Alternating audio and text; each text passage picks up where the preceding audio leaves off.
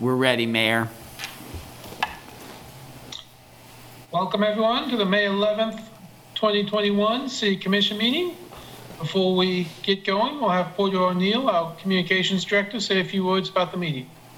Thank you, Mayor. Good evening, everyone. I just want to share some housekeeping items for this virtual meeting. This meeting is being broadcast and recorded on the City of Lawrence YouTube channel and public access cable channel 25. The public chat function is disabled. All chats will go directly to me. When you are not participating in the meeting, please mute your microphone. When you are participating in the meeting, please keep your video on. When you are not participating in the meeting, please turn your video off. You will still be able to hear the meeting. You can turn your video back on when you are participating. Turning your video off when you are not participating allows the active meeting participants to be seen on the screen. If you have any trouble, please feel free to send me a chat. The city reserves the right to mute microphones and/or turn off people's video to minimize distractions.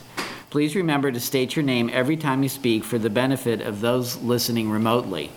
And now I'll return the meeting to Mayor Finkeldei. Mayor Finkeldei, thank you, Porter.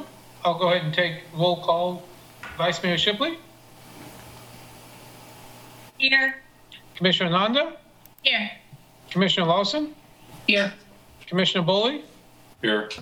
Mayor Finkeldei present.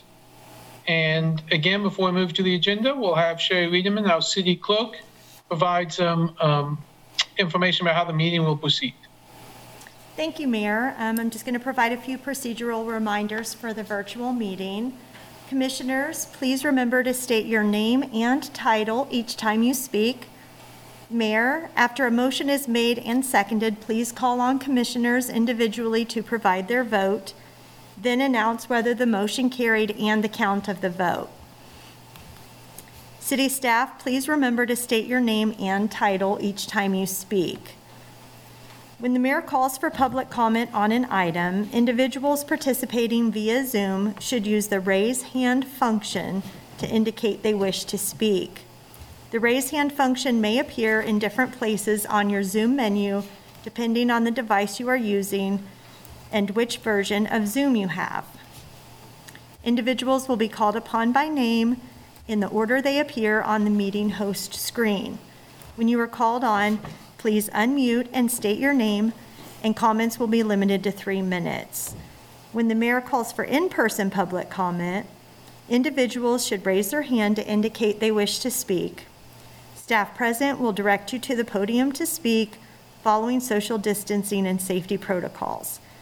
Please state your name before speaking, and comments will be limited to 3 minutes. Thank you. Mayor Finkeldei, thank you, Sherry. Before we move to the agenda, I just wanted to take a second. Today, we lost a member of our community who came a lot to city commission meetings. Well, certainly before COVID, she did. Melinda Henderson passed away, and if anyone is a frequent watcher of the city commission, you have seen Melinda here stating her mind and giving her opinions and representing her community, including the Brook Creek community, in a lively way, and she'll be missed. And so I just wanted to give a quick acknowledgement to her. It's a sad day. But we'll go ahead and move to the agenda. The City Commission reserves the right to amend, supplement, or reorder the agenda during the meeting. Does any commissioner wish to reorder the agenda, or I'd look for a motion? Commissioner Nanda, I move to approve the agenda. Commissioner Larson, second. Mayor Finkeldei, there's a motion by Commissioner Ananda, a second by Commissioner Lawson. Commissioner Ananda?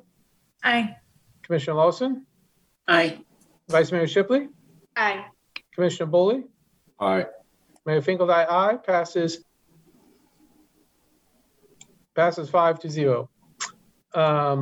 We're now moving on to the proclamations. The first proclamation this week is to proclaim the month of May 2021 as Community Action Month. And I believe Kristen Walker is here to say a few words before I read the proclamation.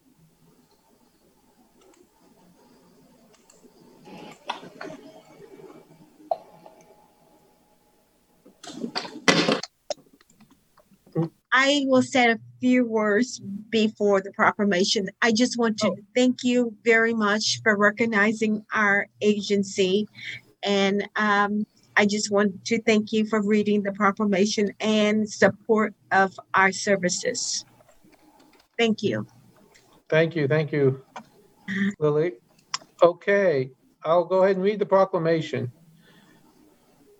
Whereas community action agencies were created when the Economic Opportunity Act of 1964 was signed into law, and whereas the East Central Kansas Economic Opportunity Corporation, ECAN, was established in 1966, and whereas ECAN has a 50-plus year history of promoting self-sufficiency for the limited income, and whereas ECAN has made essential contributions to individuals and families in Douglas County by providing them with innovative and cost-effective programs such as back-to-school supplies, Christmas Bureau, utility and rent assistance, early Head Start, dental vouchers, and food pantry. Whereas community action agencies are needed as major participants in reform of the welfare system as we know it, and whereas individuals and families on limited income continue to need opportunities to improve their lives and their living conditions, thus ensuring that all citizens are able to live in dignity. Whereas the poverty rate in Douglas County is 20.7%. Whereas Kansas and the entire United States must continue to wage war on poverty by providing support and opportunities for all citizens in need of assistance.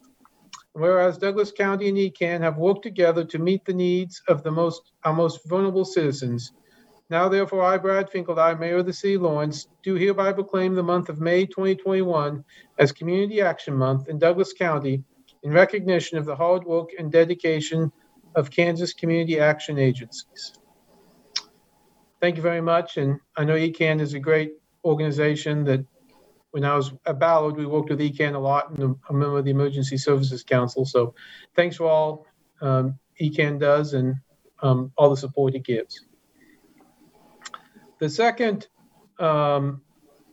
proclamation is to proclaim May 13th, 2021 as Fallen Dauphin Day. I do not believe we have anyone to present on that, so I'll just read the proclamation quickly. Get over to it. Whereas May 13th, 2021 marks the 22nd World Fallen Dauphin Day and the 29th anniversary of Falun Dafa's public introduction. And whereas Falun Dafa is a traditional self-cultivation, Gijong practice of mind, body, and spirit, first introduced to the public by its founder in 1992. And whereas Falun Dafa teaches the universal principles of truthfulness, compassion, and forbearance, combining the practice of meditation and exercises, brings people improved health and a greater sense of peace and purpose. And whereas over 100 million people in over 114 countries worldwide currently practice Falun Dafa, improving themselves internally, having a tremendous positive impact on their environments and the local community. And whereas Falun Dafa exercise instructions and practice sites are free and open to the public, practitioners across Kansas dedicate their time to help others learn the exercises and practice together and participate in various local events and cultural programs. And whereas World Falun Dafa Day honors the founder of the practice and recognizes the Falun Dafa's practitioners' peacefully a courageous protest against the Chinese communist regime. Now, therefore, I, Brad Finkeldine, Mayor of the City of Lawrence, do proclaim May 13th, 2021 as Falun Dafa Day in Lawrence, Kansas. Okay, we are now ready to move to the consent agenda. All matters on the consent agenda are considered under one motion and will be approved by one motion. There'll be no separate discussion on these items. If discussion is desired, that item will be removed from the consent agenda and will be considered separately. Members of the public wishing to speak to an item that has been pulled off the consent agenda will be limited to 3 minutes for comments. Do any commissioners have an item they'd like to pull off the consent agenda?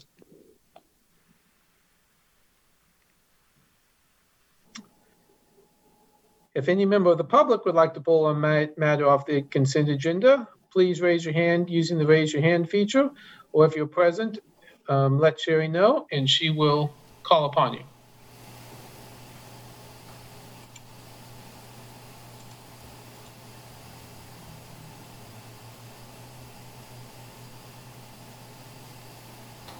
Sherry Reederman, City Clerk. Mayor, no one has indicated on Zoom that they would like to have an item pulled, and currently there is nobody in the commission room other than staff. Mayor Finkelstein, thank you, Sherry. I look for a motion to approve consent agenda then. This is Commissioner Larson. I move to approve the consent agenda. Commissioner Nanda. Oh, go ahead. Sorry, Vice Mayor. Go ahead. Vice Mayor Shipley, I second. Mayor Finkelstein, there's a motion by Commissioner Lawson, a second by Vice Mayor Shipley. Commissioner Lawson, Aye. Vice Mayor Shipley, Aye. Commissioner Ananda, Aye. Commissioner Boley, Aye. Mayor Finkelstein, aye. Passes 5-0. We'll now move to public comment. The public is allowed to speak on items or issues that are not scheduled for discussion on the agenda. As a general practice, the commission will not discuss or debate these items, nor will the commission make decisions on items presented during this time. Individuals should address all comments and questions to the commission. Each person will be limited to 3 minutes. If you wish to make general public comment about something not on the agenda, please raise your hand using the raise your hand feature and let Sherry know, and she will call upon you. Chris Berger. Hi, good evening. Wanted to bring something up from the meeting that took place last week. Commissioner Larson had some questions with regard to the right-of-way statutes or ordinances, and that's something that's been coming up locally for me as well. The 16901's Article 9 was passed a couple of years ago with the concept that it would be addressing public utilities in the right-of-way. But the language that was chosen is such that it has made it so that private property owners, the city's taken the position that private property owners cannot use the right-of-way without the city's permission. And that's specifically by the definitions that were used, and not by exaggeration, but by the language that was chosen. Facilities include anything that's deemed more permanent than temporary, and expressly talks about landscaping like plants. It also makes reference to if you don't get an agreement with the city, then the city can charge those private property owners a minimum of $2,000 for every day that they're in violation, and no more than $2,500. This is, a terrible sort of leverage to hold over private property owners, and it has a serious impact also on businesses that that work within that right of way. I'm asking that the city might take a look at specifically the definition of 16-903 that prohibits any person from putting anything within the public right of way without having an agreement with the city. Frankly, I think there's a serious concern also that by the city stating that an owner cannot use their own property without city permission, that constitutes a total taking of that portion of the private property owner as well, which is a compensable act. So thank you. If you please consider that, it'd be much appreciated. Thanks.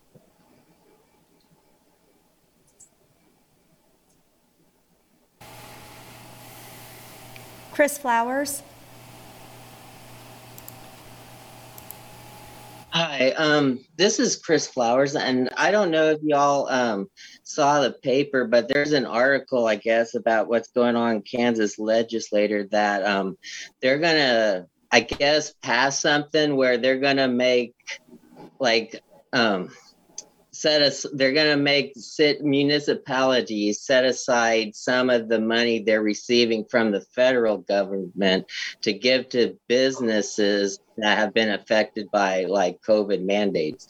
And I don't like this at all. And I'm just wondering if anything that they're doing goes against home rule, and if we could potentially make a statement or threaten to sue them, because it sounds kind of BS that they can make us set aside 35% of money that the federal government gives us, and then they decide where that goes to.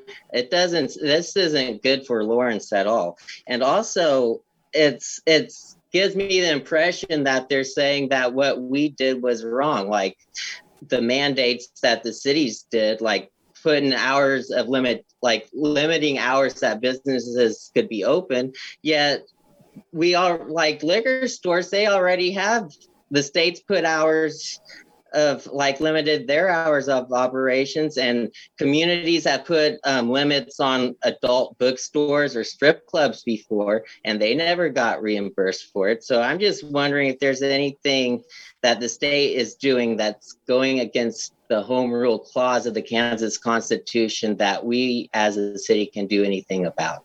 So it's just something I would hope you all look into, because it's going to affect some of our funds. Thank you.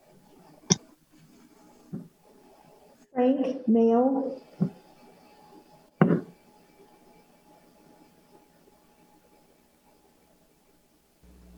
There we go. My name is Frank Mail, and I'm with Lawrence Landscape. This also speaks to the issue that Chris Berger brought up. It was recently brought to our attention by Enrico Hayes, I believe, program administrator with the City of Lawrence MSO, that to install irrigation systems and a host of other activities, we and all green industry professionals are required to obtain a $50 Class 3 right-of-way permit application. To obtain this permit, we're required to have the street address of the property, the legal description of the property, for example, Lot 1 in Stone Meadows Square, a replat of Lots 1, 2, and part of Lot 3, Block A of the Lawrence Heights subdivision in the city of Lawrence, Douglas County, Kansas. We also need to know what the legal owner of the property is. In this case, it was 600 Lawrence LLC, a Kansas limited liability company. Then a required, next thing that is required is a notarized signature of the owner, and the executed hard copy is to be dropped off at City Hall. The only information we as contractors have is our customer's name and street address. This realistically won't be completed by most property owners, and although we're obligated to pay for and obtain the Class 3 right-of-way permit, we have no enforcement capabilities, and in essence, we have no hammer to force the customer to comply with the city regulations. According to Enrico, the reason this ordinance is now being enforced is that the City of Lawrence in a recent year, while doing curb replacements and other projects in the city right away, spent close to $1 million in irrigation repairs that they were not legally liable for. Up until 10 plus years ago, the city did not pay for these irrigation repairs. This new permit is an attempt to reinstate that policy by having this new agreement attached to the property deed. It would seem to me that a simpler, streamlined system would have the city send letters to the property owners affected by a public works project like curb replacements, sidewalk replacement or installation, stating that the property owner is responsible for their own repairs to the irrigation system that is in the city right of way. It seems to me it would save a lot of time and effort and not clouding people's titles. We aren't a title company as contractors, and I understand the end result that the city's trying to achieve, and I agree with it. I don't have a problem with that. It's just the process that we have to go through. And Mayor. Am I up? You're up, Frank. All right. Thanks. Thank you.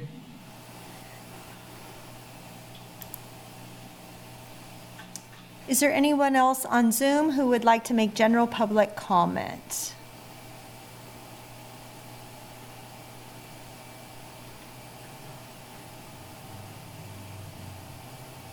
That's all the comment, Mayor. Mayor Figley, thank you for that public comment. We will now move to the regular agenda. Regular agenda item number 1 is to consider the final development plan for the Colonial Northeast Phase number 3. Kyle, do you have this one? I do. Thank you very much, Mayor. Kyle Kobe with Planning.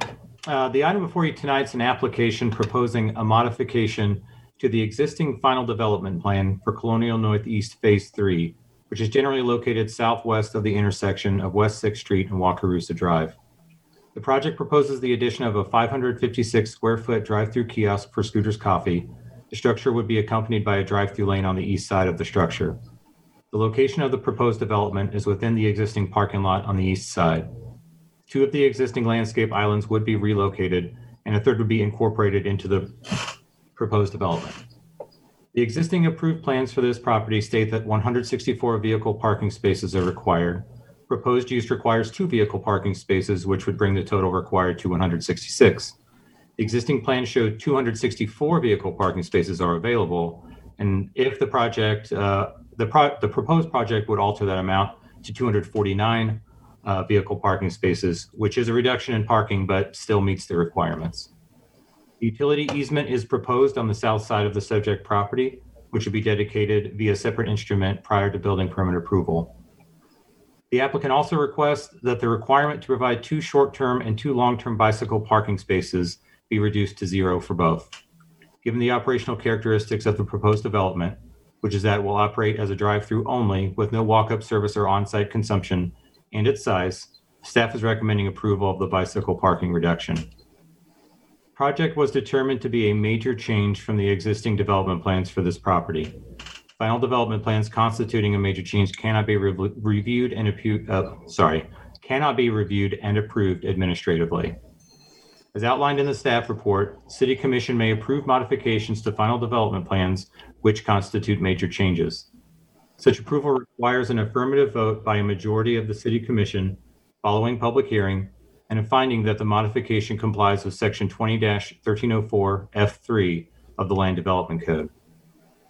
Section 20-1304 F3 contains 2 conditions which must be met in order for the City Commission to approve modifications to final development plans.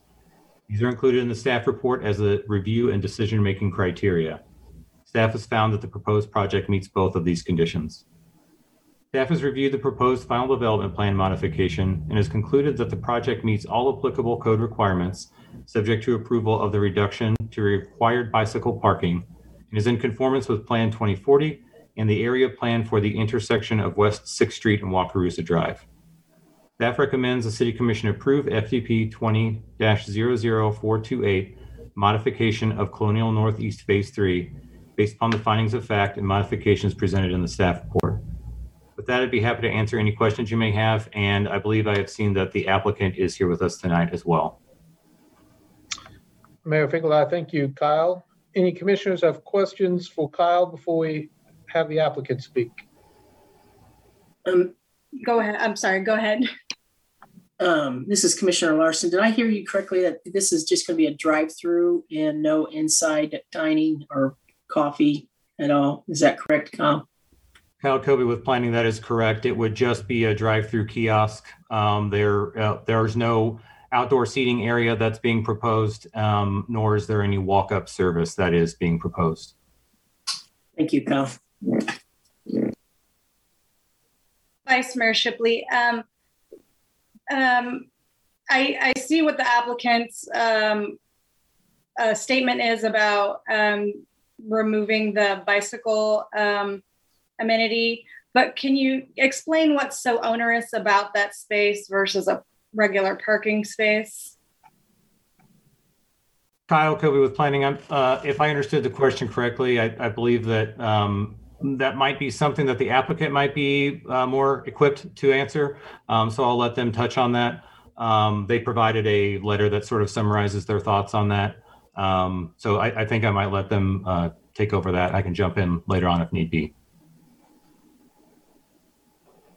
Yes, I'm Justin Gobronson. I represent the applicant, Collaborative Ventures. And as far as the bicycle parking, we just felt that with the location of the drive-through in the middle of the parking lot, and given the lack of indoor dining or any other other than the drive-through, we just felt that it would be best to exclude the bicycle parking just for safety and flow of pedestrians and the traffic in the parking lot.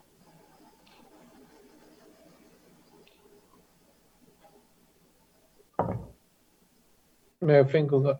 Oh, go ahead, Commissioner Nanda. This is Commissioner Nanda. Is there other bicycle parking within that lot elsewhere? Are you aware? Kyle Kobe with planning. If I remember correctly, I don't remember that being a requirement when these plans were previously approved. I am not, off the top of my head, I can't think of any other bicycle parking that's available there. That might not be accurate. There may be some bicycle parking spaces that I am failing to remember, but I believe that is the case.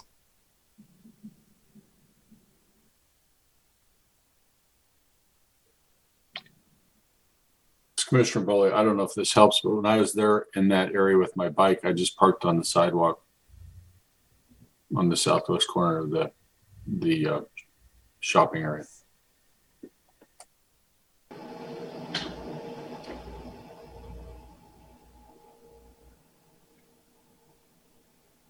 Mayor Finkel, we got Justin, you jumped in there because you answered the question. Thank you. But did you want to go ahead and make a presentation at all? No, I just wanted to thank Kyle and his staff for working on the project with our team, and just wanted to answer any other questions that were that anyone had. Thank you.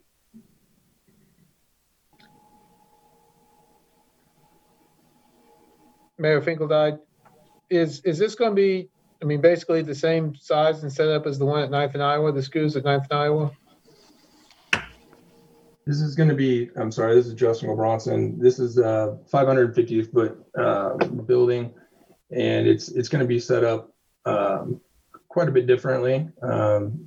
You've seen the plans, and we're just going to have a lot more stacking, and like I said, it's going to be in the middle of the parking lot. It's not going to be right off the street. So from that, No, I understand that part. I just meant the actual physical building itself. Is it the same? Is that the same size? I was trying to picture how big that was in my head. This is Justin Gobronson again. The kiosk will be larger than the current store. Okay. Well, and I appreciate, I live close to 9th and Iowa, and additional stacking will be good because you guys are quite popular at 9th and Iowa. Very popular, which is good.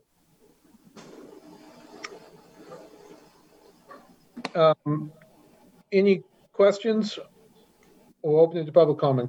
Vice Mayor Shibley, I might do one more. This one's easy since you asked about the stacking. Looking at the diagram, I was kind of trying to envision which direction the flow of traffic would go. It doesn't matter for decision-making purposes, but I might want to go there sometime. So I was trying to imagine which direction you were wanting traffic to come in and go out of based on your diagram. Yes, this is Justin Gobronson again. Well, the nice thing is the way the building is positioned and the drive-through is positioned is it really gives a lot of options in terms of how that site is accessed, whether it's from the east or west. So yeah, I think that because of the layout, we have a lot of different options there. This is Jake Burnett from Scooters Coffee. And just to touch on that a little bit more, we do anticipate majority of the traffic flowing east on 6th, taking a right in, right out there, going through the drive-through lane and exiting back out to right in, right out. But as Justin was alluding to, traffic can also come in off of Wakarusa, off that entrance, and then flow back out as well.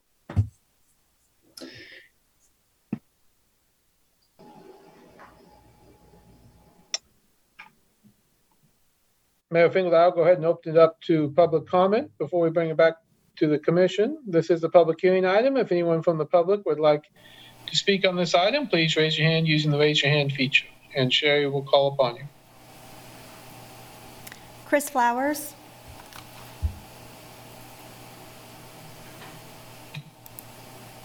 Hi, this is Chris Flowers. You all were talking about like the not requiring the bicycle parking, but I was just wondering, I'm okay with that, by the way, because it doesn't seem like there needs to be much bicycle parking if it's just drive through. But what about employees who bike there? Will there be a place in like inside the store for their bikes or something? Just like what do they expect the people who bicycle there where to put their bikes? That's just a question I would ask. Thank you.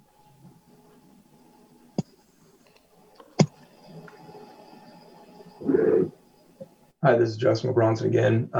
Yes, the employees, there would be limited space inside the building for parking their bike, but it would be very limited. Thank you, Justin. This is Sherry Reederman, City Clerk. Is there anyone else on Zoom that would like to provide comment on this item? Did any of you want to speak on this item? Okay. That's all the public comment, Mayor. Mayor Finkel, I thank you. And bring it back to the commission for discussion, comments, motions. This is Commissioner Nanda. I think that Mr. Flowers brought up the point that I was thinking about, which is that employees may want to ride their bikes to that space. I'm not arguing that necessarily it needs to be in here, but it seems an opportunity to have a broader discussion for that lot. If, we know it's used by bicyclists because Commissioner Bully has been there on his bike and probably improperly parked in that instance. So providing a safe space for bicyclists to be able to walk there to work, or even if they're just walking through the drive-thru to get coffee seems like a smart move. Mayor, this Vice Mayor Shipley. I agree. That was also the question I had. But I do want to say that I'm glad to see the sacrifice of a little parking for the use of the space, especially in big box areas. There tends to be too much parking, which is a waste of space for all kinds of things. So I'm glad to see that. And if it were on offer, I would rather give up another space, so that there could be bicycle parking. Not necessarily because it's used now, but because that's really what we want to encourage. And so I appreciate that the applicant was worried about the safety of bicycles in this area. Indeed, it is an area which was pretty well built with only cars in mind, and is, very car centric. But what we talk about a lot is how we would like to make things more bicycle friendly and more pedestrian friendly. So I, would hate to sacrifice that, what might even seem somewhat symbolic in a way, when, 2 or 3 years from now, people might be using this space more for bicycles. There's a lot of things to access in this area, and I would hope that they would be able to do that and be encouraged to do that.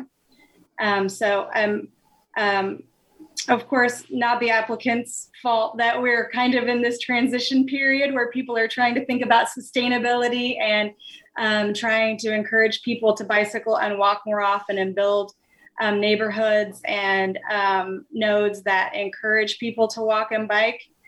So I don't know if Mayor, any other commissioners have any thoughts about that. Mayor Finkel, I guess I'm certainly supportive of course, why we have the requirement. But it would seem like if you wanted to require, it would not be wouldn't be by the scooters. It would be near the strip center and some of those businesses. If there's not one there now, and maybe there is, but as far as we know, there's not one now. For example, they just built the Quick Trip next to the scooters. The Quick Trip has bicycle, place for someone to bike up to the Quick Trip, but there's no parking for anybody, let alone any parking for bikes on the scooters. And so in the same way, as this being a pure drive-through facility, if someone wants to go to Salty Iguana on their bike, they're not going to go out to the scooters and park their bike and walk over. Again, so I think it's for this particular project, I would waive the bicycle requirement. And by the way, I would support what you said, Vice Mayor Shipley. I think I'd like to see more projects in some of these large parking lots that seem to have some wasted space. So I appreciate getting some more use out of this space. And based upon the popularity of the 9th and Iowa scooters, I think this one will get plenty of business, and I look forward to having them. Other thoughts on the overall plan or the bicycle thing in particular? This is Commissioner Larson, and I think under these circumstances, I think it's wholly appropriate for them to build this without the bicycle facilities. But I do agree that obviously we need to make sure that we continue with our commitment to trying to make everything as bike friendly as possible. Given that there's no sit-down traffic there, it just seems reasonable to me. And I will vouch for Mayor Finkeldie. I live at 9th and Iowa area, or 9th and Avalon area, and that scooters is crazy busy during certain parts of the day. It is amazing. This is Commissioner Boley. I concur with Mayor Finkeldie and Commissioner Larson. I think this is an important requirement. In this case, however, the business is not, going to be essentially serving anything but the car traffic, because that's all the window they have. And I as a occasional bike rider, I'm, sad about that. I'll have to go someplace else to get my coffee when I'm on my bike. But, in this situation, I think it's probably appropriate to waive it. And, but to say going forward, if you're going to be serving people with a walk-up, if there was a walk-up window, I'd say, yeah, we need a bike. But no, that's not the case for this.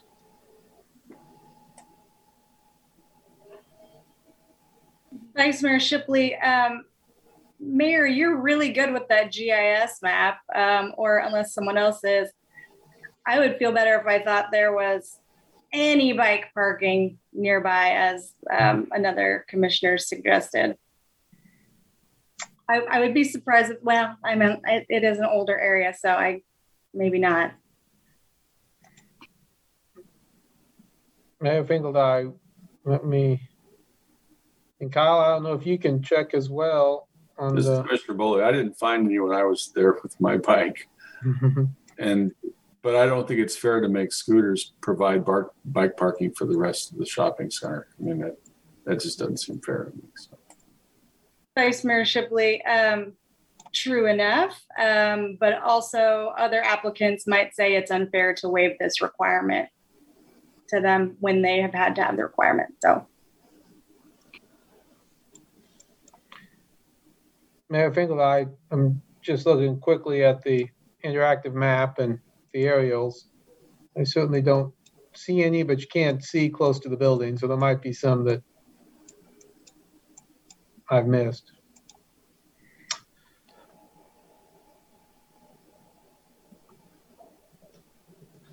Well, are we ready for a motion? Looks like we've talked about it. This is, I'll make a motion. This is Commissioner Larson, and I move to approve FDP-20-00428, modification of the Colonial Northeast Phase 3 based upon the findings of fact and modifications presented in the staff report. This is Commissioner Boley, second. Mayor Finkeldie, there's a motion by Commissioner Lawson, a second by Commissioner Boley. Commissioner Lawson? Aye. Commissioner Boley? Aye. Vice Mayor Shipley? Nay. Commissioner Ananda? Aye.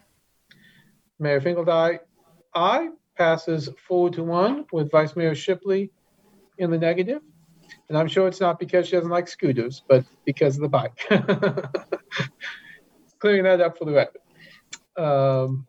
Certainly appreciate that. Thank you very much. I look forward to the scooters opening and having some more service in that area. Thank you very much. Thank you, Kyle. We are now going to move into a work session. Work sessions provide an opportunity for the commission to discuss items in greater detail. The commission shall take no binding action on these items listed on the work session, but may refer items to staff for follow-up. When public comment is sought, each person will be limited to 3 minutes. Just a very, very end. Okay. We are ready. Danielle, are you starting this?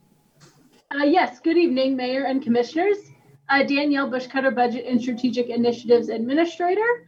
I'm going to go ahead quick and share my screen so that we can walk through a presentation here this evening.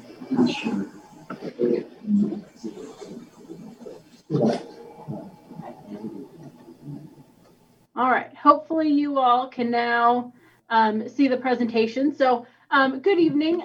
Tonight's presentation is really to seek some guidance from you all for our development of our 2022 budget. So we first did a presentation like this last year with all of the uncertainties that we had related to COVID.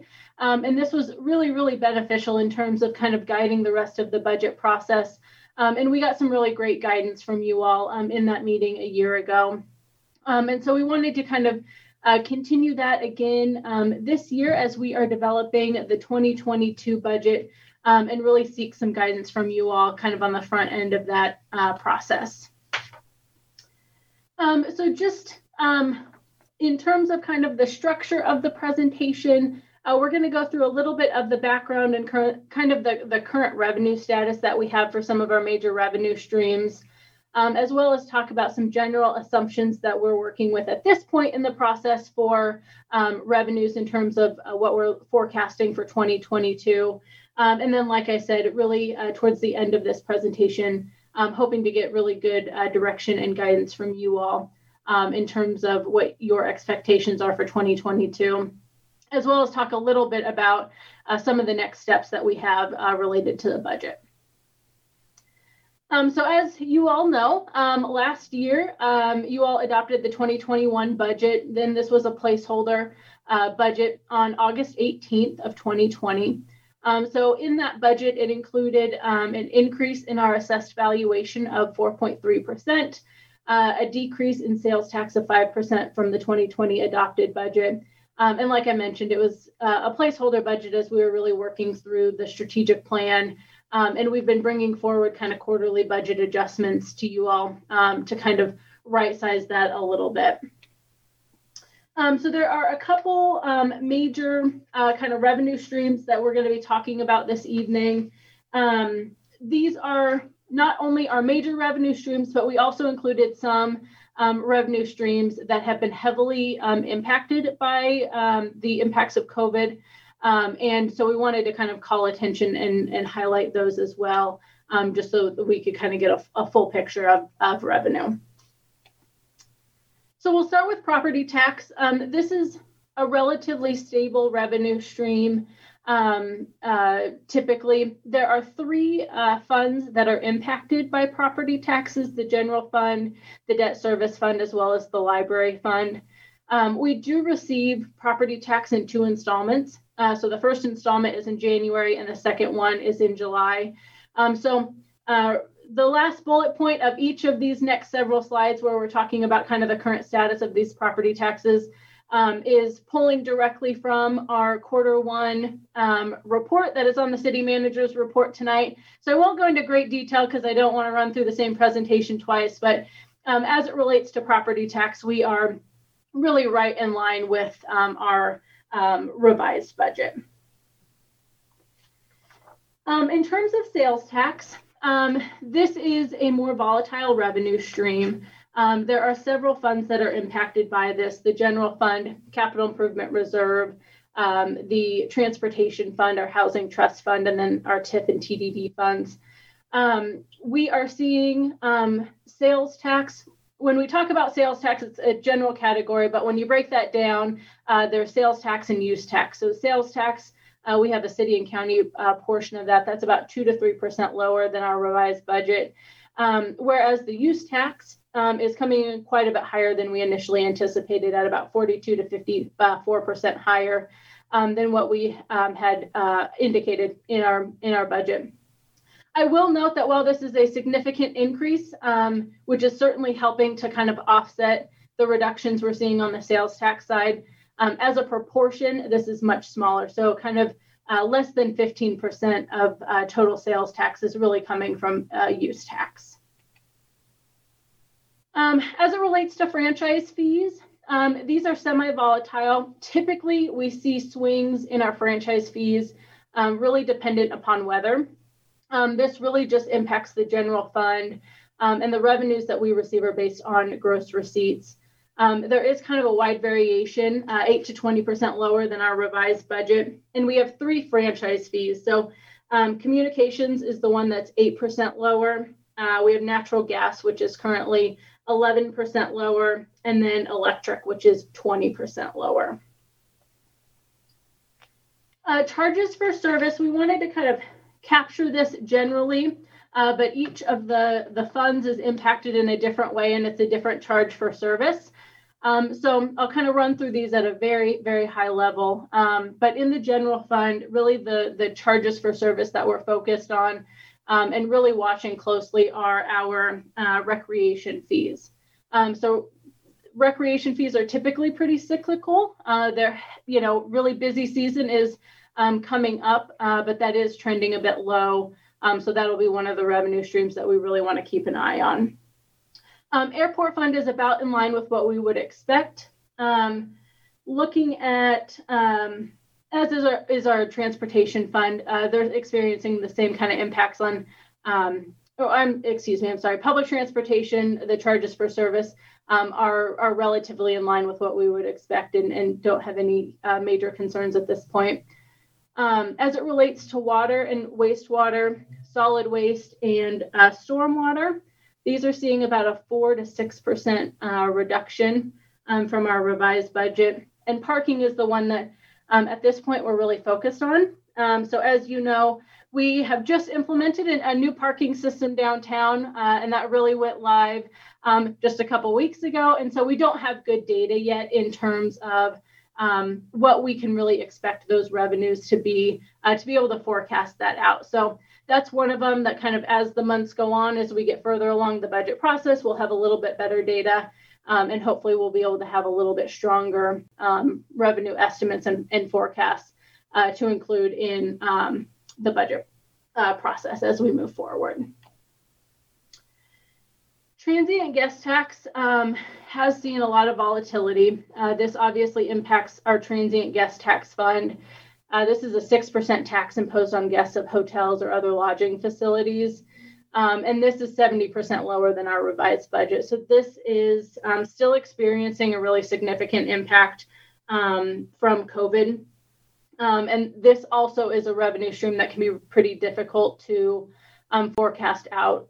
This and the next few are revenue streams that we receive from the state on a quarterly basis. So it's hard to kind of track some of those trends, but this is one that we're really concerned about kind of moving forward. And so this will be one we want to keep a really close eye on. The gasoline tax, this again is relatively stable. This impacts our special gas tax fund. This is about 11% lower than our revised budget. Again, we receive this quarterly and it's based on a state formula. So this will be one that we continue to watch and monitor as well. But again, we receive it quarterly. Liquor tax. Before COVID, this was a relatively stable revenue stream, but it has been significantly impacted. This impacts the general fund, the special alcohol fund, and special recreation fund. And this is about 64% lower than our revised budget. And just as kind of a reminder on liquor tax, this is the tax on the sale of drinks containing liquor at clubs, caterers, and other drinking establishments. And again, this is something that we receive on a quarterly basis, but is something that we're keeping a really close eye on because this has been more significantly impacted than we initially anticipated. Federal funding. So obviously, as part of our quarterly budget adjustment process, we have kind of recognized some of the various state and federal grants that we've received to date to help with addressing the impacts of COVID. We will continue to review federal funding opportunities that are available and apply for those as they're identified. I will note that we have been notified of approximately $9 million. And actually, earlier today, we got the final allocation amounts. So in fiscal year 2021, we can actually update this. We will receive $9.65 million with a total allocation of $19.3 million. So those numbers we just got today. Some additional guidance came out yesterday. So there's I think 151-page document that has all of the federal guidance. So we are still working our way through that, as I think most cities and counties and are across the country. But we do have a little bit of updated information since this presentation was published. The other thing that I would note related to kind of the federal funding is that we did apply for that funding yesterday. So we're starting to kind of go through the process to actually receive those dollars so that we can have kind of additional conversations about that federal funding and uses for those dollars. So kind of switching gears, that was kind of the current status that we're in with a number of kind of those key revenue streams, like I mentioned. I wanted to also include kind of in the presentation for you all tonight is some of the key tools and sources of information that we really utilize during the budget process to bring forward a recommendation for you all to ultimately consider. First and foremost, obviously, is the strategic plan framework and the performance indicators that you all have approved.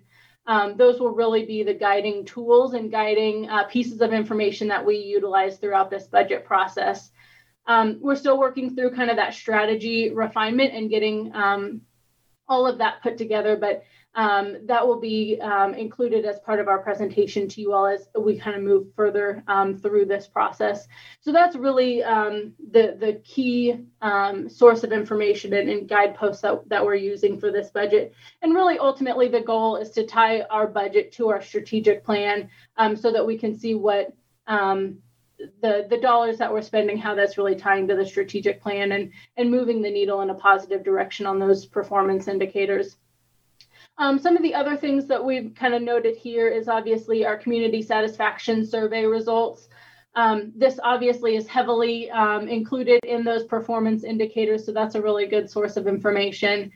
We've been going through kind of priority-based budgeting a little bit internally. I think you'll see this a little bit more when we bring forward the manager's recommended budget in terms of it being a little bit more programmatic.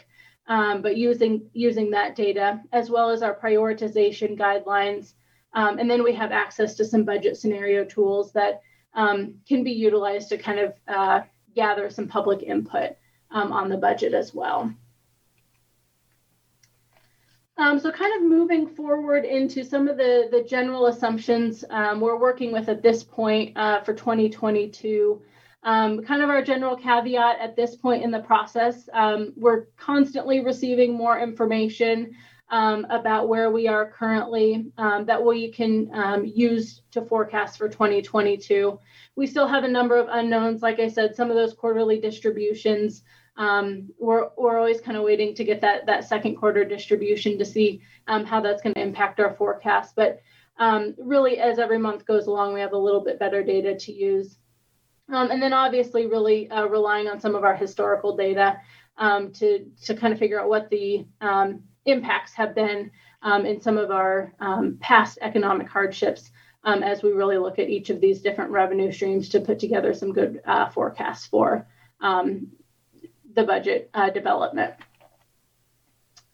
So some of the key assumptions that we are using at this point in the process, these will change again as we get additional information, but right now we're assuming assessed valuation growth of about 2.7%. We should get updated figures from the county. Actually, in June, we were going through some of the legislation that was passed this year, particularly Senate Bill 13, and this was one of the changes in that. So we should actually receive that about mid-June, which is really helpful. We also are going to kind of continue to look at sales tax by category to kind of determine projections at a little bit more granular level. We did this really quite a bit last year with the impacts of COVID, so kind of a continuation of that. But I think that gives us much better data to utilize. Again, relying on some of that historical data that we have for some of these other revenue streams. And then, like I mentioned, transient guest tax and liquor tax are still experiencing some significant decreases and some significant impacts. So we will likely need to reduce funding for those both in 2021, and that'll kind of carry forward to 2022. So those are two that we're kind of expecting at this point to be lower than what we have had previously. And then again, continue to monitor that federal funding and utilize that where we can. So we included this chart last year during this presentation. I think for those visual learners out there, it's helpful to see kind of some of the different recovery models out there. As we were kind of talking about it internally, it feels like different revenue streams are following at this point kind of different recovery models. So I don't think at this point in the process we really know completely which of these we are in, but I think it's always helpful to kind of look at some of those kind of common recovery models that we see. So we wanted to kind of include that visual for this conversation as well. And then doing a little bit of kind of look forward and really the 2022 budget development. So like I mentioned a little bit earlier, really the goal is to tie all of our expenditures to the results, our strategic plan outcome areas. This will continue to be a process that has to be refined over the years. But really the idea is that the dollars that we have in the budget really closely align to these results so that we can really clearly articulate how we anticipate kind of moving the needle on these different performance indicators. Like I mentioned, we'll continue to monitor those revenues and make adjustments as appropriate. So it's kind of a sneak peek about what this will kind of look like. We wanted to kind of include this graph, which I will say paints with a very broad brush. We don't currently have an account structure that aligns directly to our strategic plan, which means we're kind of having to work within two different systems at the same time. So this will likely shift and change a little bit as we continue to refine our budget process and get into some of the details a little bit more. But I think this is a really good starting place in terms of kind of starting the discussion. So you can kind of see our budget by outcome area, and hopefully this will help kind of facilitate some of the conversations a little bit later on in terms of some of those policy questions and comments for you. I will acknowledge Connected Cities here is very large, and that is predominantly being driven by all of our utilities that are currently showing up under that outcome area. So I just wanted to kind of provide this for a little bit of context. Excuse me, Danielle, this is Commissioner Bowley. Can you just tell me what the commitment part of this is, please? Yeah, good question. Danielle Bushcutter, Budget and Strategic Initiatives Administrator. So the commitment here are those commitment teams. So think of the finance department, the IT, HR, communications,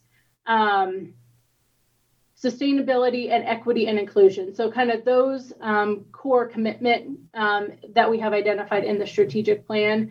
I think as we get a little bit more into this, we may pull that out because those are also functioning as those are all in our internal service fund. So we're kind of capturing those costs twice in this chart because we are capturing them in the operating budgets as well. So that may be one of those cleanup things that in the future we get a little bit better.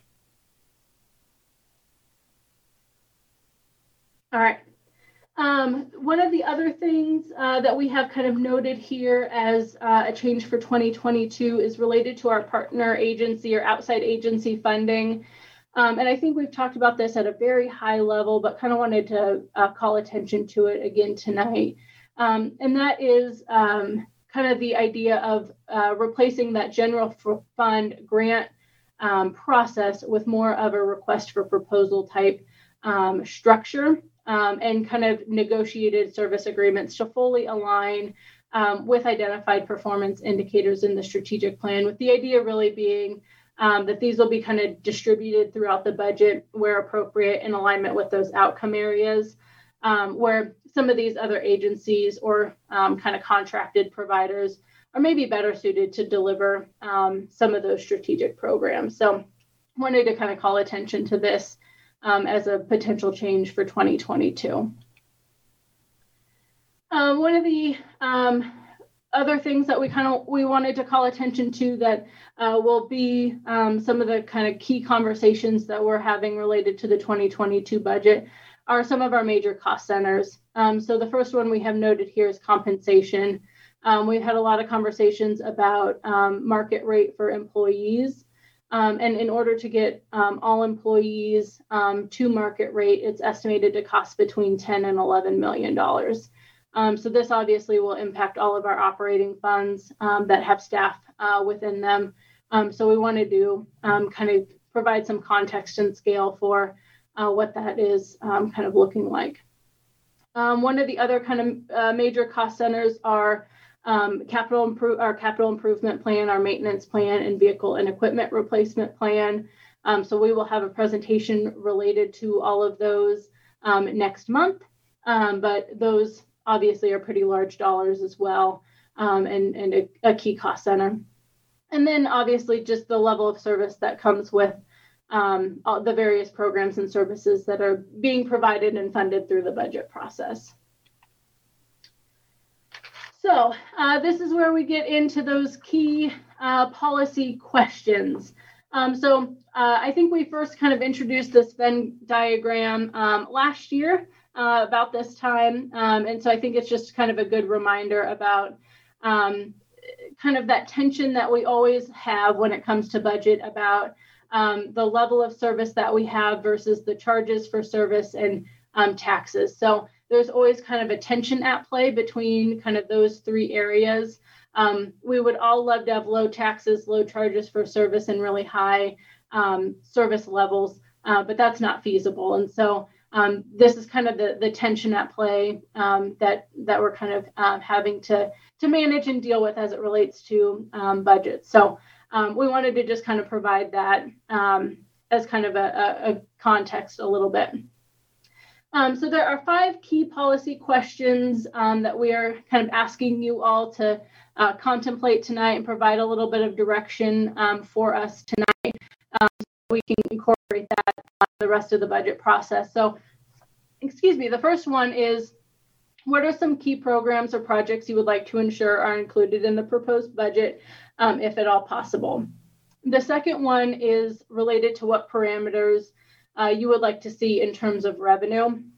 And on this note, there was some legislation passed this session that lifted the property tax lid, but set forth some other parameters related to property tax revenue.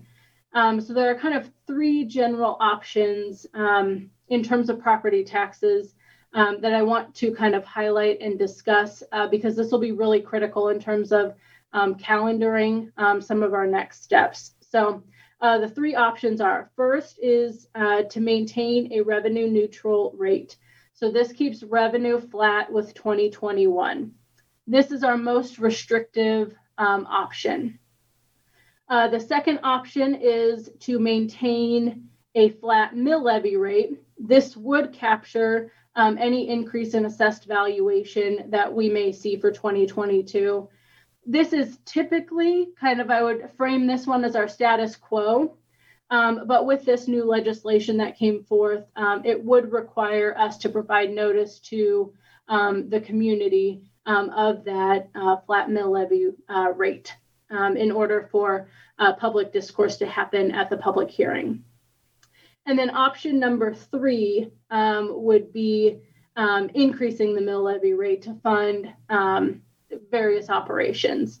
This too would require that same notice, but I just wanted to kind of call out those different kind of 3 different options as it relates to property taxes Which of those options you all kind of discuss and give us direction on tonight will impact the rest of the budget calendar, because there's some different parameters that have been set forth in that latest Senate Bill 13 that impacts what we have to do when, based on which of those three things you all are interested in. So wanted to kind of call some additional attention to that. The third question is related to whether or not you want the budget to consider a market competitive compensation plan for employees. Question number 4 is how much investment would you like to see in each of those 5 outcome areas, kind of as a percentage based on kind of that chart that we provided. And then finally, do you all kind of expect and want to see as part of the budget process kind of the prioritization plan for the American Rescue Plan Act funding that we were just kind of notified of the amount of that? Obviously, we will only spend what we receive, but kind of the extent to which you all want to include that as part of our kind of normal budget process, if you will. And then finally, I always like to include at some point in all of these budget presentations kind of a list of the calendar and what we have coming up. So again, like I mentioned, in June, we'll have that capital improvement plan, vehicle and equipment replacement plan, and maintenance plan presentation. July 13th, we will have the manager's recommended budget. The calendar after that point was put together with the old rules in mind. So depending on the guidance that we get from you all tonight, really July 27th and forward, you may see an updated budget calendar to comply with that additional legislation that came forth. So with that, happy to answer any questions that you all may have, and really do look forward to the discussion tonight. So with that, I will stop sharing my screen and would be happy to answer any questions. This is Commissioner Bowley. Danielle, would you actually go back to your screen and go back a slide from where you ended?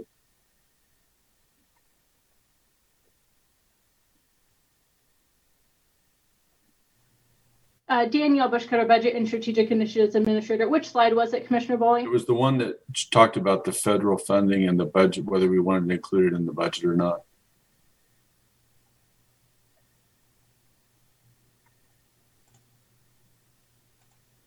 There we go. Can you talk about the pluses and minuses of having it in the budget? Danielle Bushcutter, Budget and Strategic Initiatives Administrator. I can kind of kick it off and would invite any others on the staff side that would like to kind of jump in to please do so. I think this obviously is a really large pot of money.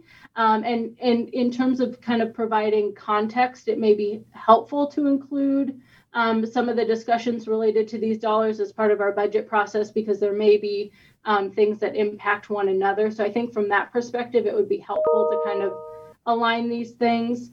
I think the challenge we run into is that obviously there are much different parameters on these dollars than there are on kind of the rest of the budget conversations and discussions. And so, I think that can always kind of be a challenge too, sometimes you got to compartmentalize a little bit so that we're talking about operating budget and then we're talking about the capital budget. And then, we could be talking about these funds. So I think those are kind of some of the pros and cons that I see kind of initially in terms of whether or not to include it versus to include it. But I'd certainly invite others if they have additional thoughts on that to please jump in. The City Manager, Craig Owens. Commissioner Bowley, what we're kind of asking you here is, do you want us to show both the expenditures and the revenues on this so that we're kind of ready to go? We know what our plan will be, and we're anticipating there's going to be some money coming in so that we can keep these on the board, but understand that we'll have to be disciplined not to obviously spend anything that we don't have. And so that's what we're kind of asking. My recommendation would be we need to have some kind of a plan, and I think it's worthwhile to have this conversation during our budget process, which is where, after all, we are trying to prioritize what are our top priorities and what's our plan to do those, deliver those in the next year. And then when we look at the 5-year CIP, we're trying to make sure that we do the same thing with longer horizons with our money and larger projects. So my recommendation is, yes, we should do something like this. It's just kind of saying, how ready to go do you want to be? And are you ready to kind of participate in that level of conversation in a very busy budget season? The alternative, I think, is that we would wait to see what comes out, and then we would look at applications for specific projects as they're coming out, which is fine to do too, but my anticipation is these will be some very large programs, and we probably will have some projects that really compete very well to qualify for that kind of infrastructure spending. It's Commissioner Bullock. Thank you, Danielle. Thank you, Craig. Craig, I kind of like your idea of being ready to go.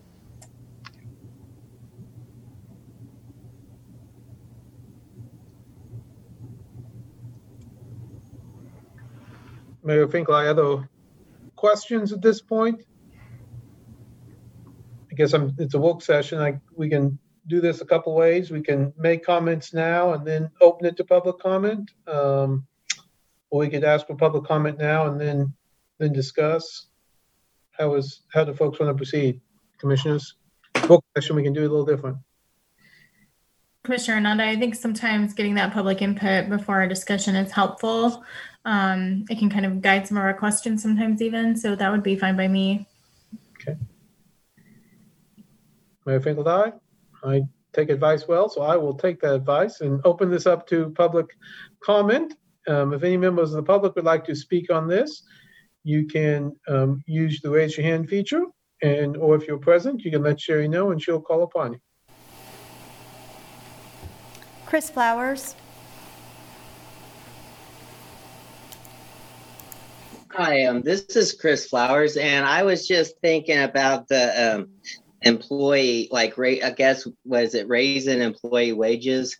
And I think what I would prefer is, before we do the whole being market competitive, I'd rather we make sure all our employees are making at least $15 an hour.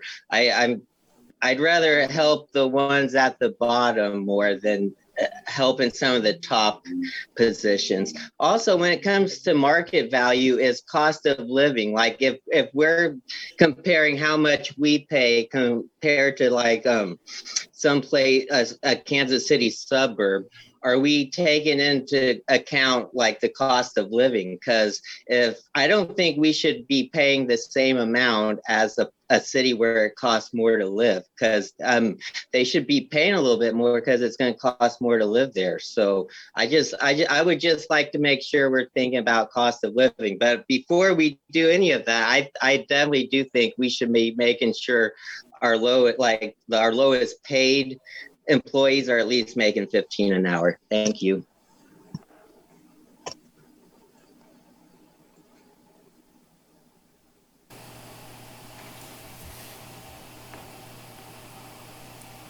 Chad Osdale.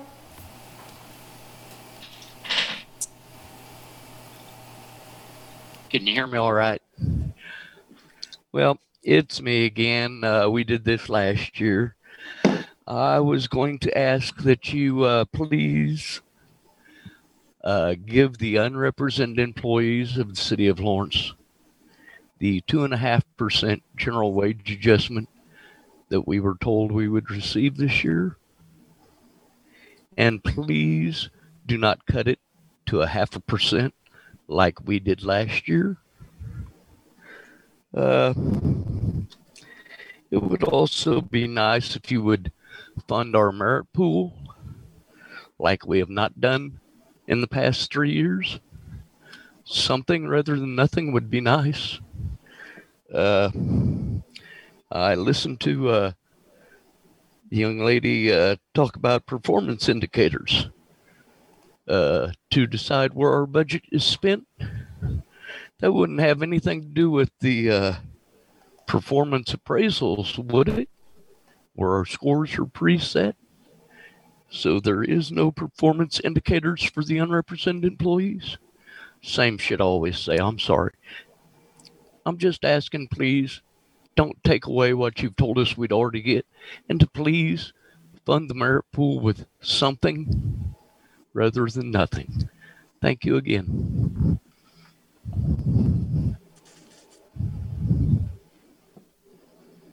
This is Sherry Riedemann, City Clerk. Is there any other public comment on this item?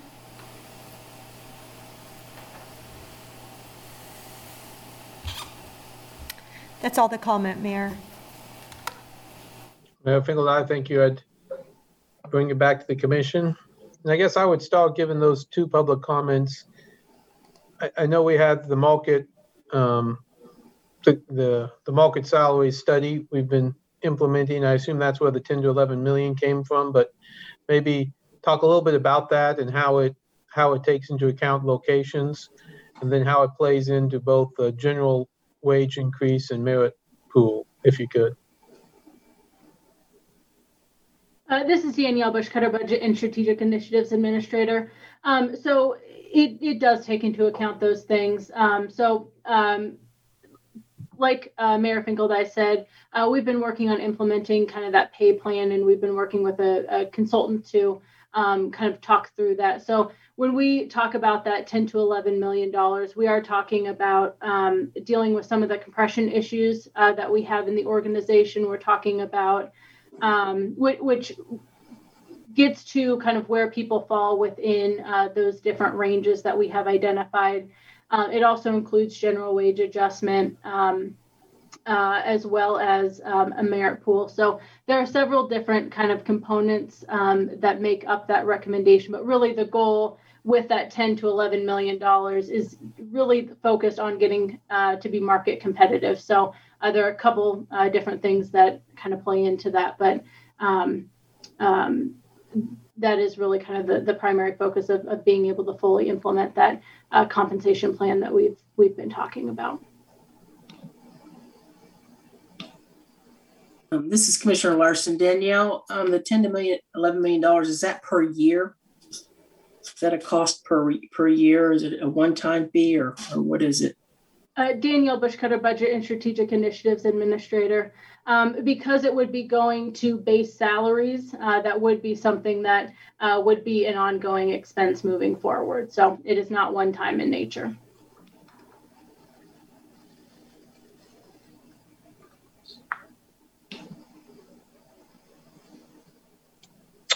Mayor Finkeldye, do we want to, and Commissioner Nando is about to say something, but do we want to take these one at a time? These different questions? Is that probably the best way to do it?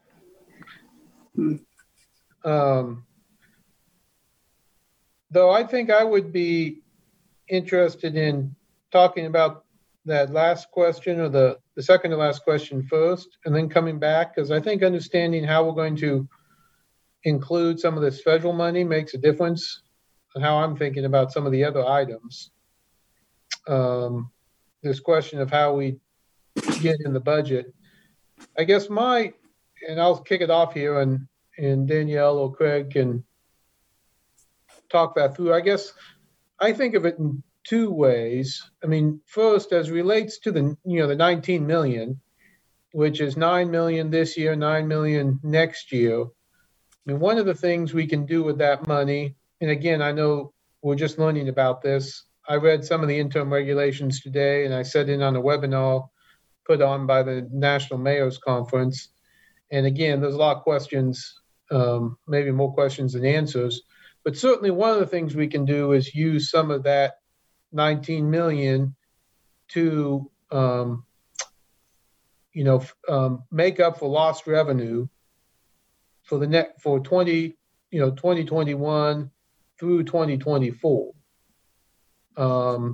And of course, if we use it to make up for lost revenue, that allows it to go into our budget, and then we can spend it, as we want in that lost revenue category. If we don't use it to make up lost revenue, then there are certain things we can spend it on, water, wastewater, homeless, COVID, there's a specific list. And so I guess in my mind, we would use, part of the 9 million to supplement this 2021 budget if we get to a point we need it. For example, the transient guest tax, we could supplement some of that, supplement other parts of our budget so we don't have to dip into our reserves, set aside some money for that. And then when we go into the budget for 2022, set aside a portion of that money to, again, if we're looking at declining revenues in our models, to say this is what we think revenue is going to be in 2022, but we're going to supplement that with X dollars, and those X dollars from the revenue, and that gets us to a revenue of, whatever the number is, and then we spend that as we would any budget. That would then leave some amount of money left, maybe hold some for 2023 and 2024 even, and then that would leave some amount of money left, again, don't know the number, $10 million or whatever, that we could use on programming or doing something in those other categories, be it the homeless, be it water, wastewater, or other type of activities. So I guess that's the way I was seeing it done. And then I would say the last thing would be, then there would be the category of what's yet to come, the competitive awards yet to come, competitive awards from state money, competitive awards for highway projects, and then, the yet to be determined infrastructure bill, which would be even more competitive processes or maybe even more money. So that's a complex system, but I guess that's the way I saw some of the money being used in 2021, supplementing the budget in 2022, and then planning for some of those bigger items later on. But that's just my thought process, and I don't know if that's off base or what others were thinking. Mr. Commissioner Bully, are you advocating for that, Mayor? Well, maybe the question first was, is that what staff is thinking in making the budget? I guess I'm advocating for it because I think that's one of the purposes of it, right? So we don't have to slash, if we don't use it for revenue enhancements, we might have to slash, whatever, Explore Lawrence, for example, or we have to slash Parks and Rec, but then we use the money for more wastewater. I mean, to me, if we use it to balance our budget, we continue that program and long-range growth with parts of the money. Again, I don't know, $1.5 million this year, $2 million next year, $1 million in 2023. You still have 16 million or 15 million to spend. But rather than talking about mill levy increases or slashing parts of our budget because of the low revenue, I guess I am advocating for it, but I didn't know if that's how the staff was looking at it or something different. City Manager Craig Owens, I mean, that is a good way to look at this. I think I want to just kind of couch this, and it'll be a good setup for the conversations. It's a bit of a reminder.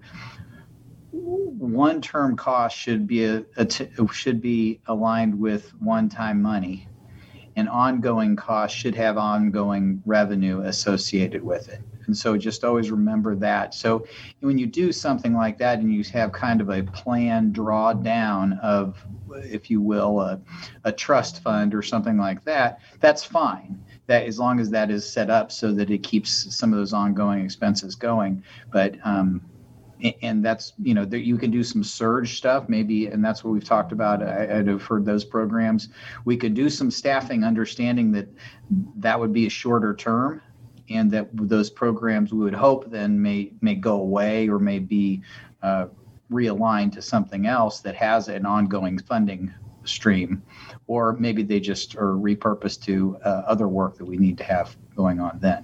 So I think those would be just cautions I'd say, is just make sure that we're identifying this is going to be a lot of one-time money coming out of the federal government. It looks like when you talk about infrastructure, that's what it looks like, but we've heard infrastructure used more broadly in a lot of the conversations here. And some of these programs may indeed be ongoing funding of positions, the human infrastructure that we understand may have a need and application here.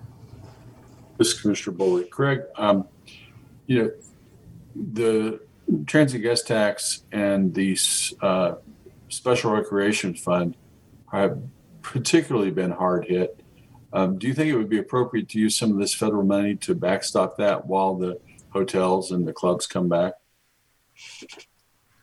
City Manager Craig Owens, I would like to see, some of these 150 pages of regulations. I think if there's an opportunity to do that, yes, those are, and they've been, there have been some programs that have been carved out specifically to address those needs and those concerns. And so I think we just want to make sure that we're maximizing every program that's out there. But certainly it sounded like where we saw these terrible revenue declines, and I don't think any were hit harder than those areas in our budget, then those would be appropriate ones to take a careful look at. Yeah, Commissioner Larson here. I would agree wholeheartedly that we need to be really careful that the monies that we use on this, from the feds, that we are sure that we're not growing programs, but we're just trying to bring those programs that were hit the hardest back to whole as much as possible under the circumstances. So I'm definitely on board with that. And to just kind of to bring back some of those programs so that they, budget-wise, that they're back to where they were, as well as into the next year when we, if we get additional federal funding, which it sounds like we're going to get federal funding. But I definitely just want to just reiterate, and I think that's been said here, just that we don't want to put this towards programs that are going to be required to be an ongoing expense in the future.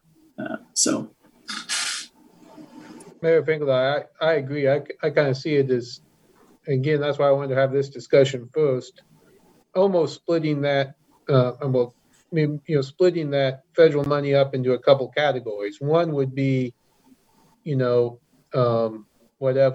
stabilizing or making up for lost revenue, right? Making up for lost revenue. So, we would have expected, sales tax to be X, and in 2024, we expect it to be, continue to go up. Well, we have a dip here. Well, let's make that dip up, not, start a whole new program, but flatten out the curve basically with some of that federal money.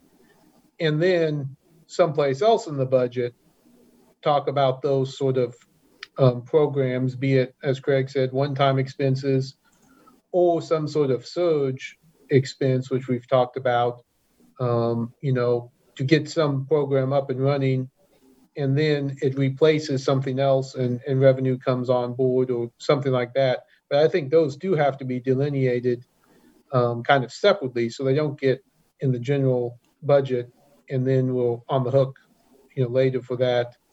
So I think we have to think about that money differently. I wholeheartedly agree with that. This is Commissioner. Oh, go ahead, Craig. Well, City Manager Craig Owens, just kind of on that same point, the infrastructure has been a big push for this community and kind of catching up. And the real only opportunities we've had are local resources. We have had some participation of state resources and other federal grants, but this $250 million 5-year CIP, which is a huge lift for this community to kind of address the things that we haven't addressed before. We're counting on, general fund ongoing, at least 20-year revenue to retire these bonds, these debt instruments that we've developed that we can afford as we go forward, and bonds that are supported by revenue bonds that are supported by rate increases. So either way, these are longer term kind of fees or taxes that we've planned. It's a good plan, but if there are other federal funds that help us address these backlogs, and we're not alone. I mean, clearly, we're at D+, C- on infrastructure around the country, everybody has been kind of neglecting these things. This is an opportunity. We now see from federal programs that might help us in this area. And remember then that reduces the debt capacity or the debt expenditures that we were going to have to make on overall. And it also reduces potentially how much in our rate increases for utilities that we were going to have to dedicate to just putting infrastructure in. So, you can think of the translation of these two. Now, keep in mind, those are 20 years, but they're still limited in duration, but we were planning to use debt instruments largely to fund these infrastructure. This is Commissioner Nanda. I'll jump in here. Mayor, you mentioned talking about the last two together. So the ranking, I suppose, is one way to put it, of the percentages that we're spending on each of those 5 areas or outcome areas. And I think that it would be interesting and probably useful to see where, if we do apply that to our we don't apply it into our budget for lost revenue, but we look at those federal funds as where, if we applied them as required, those strategic outcome areas would be impacted by those dollars.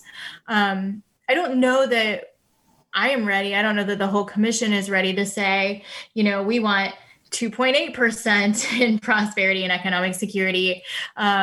Necessarily. I don't think that we've seen that played out. I don't think that we have enough familiarity with what falls under that.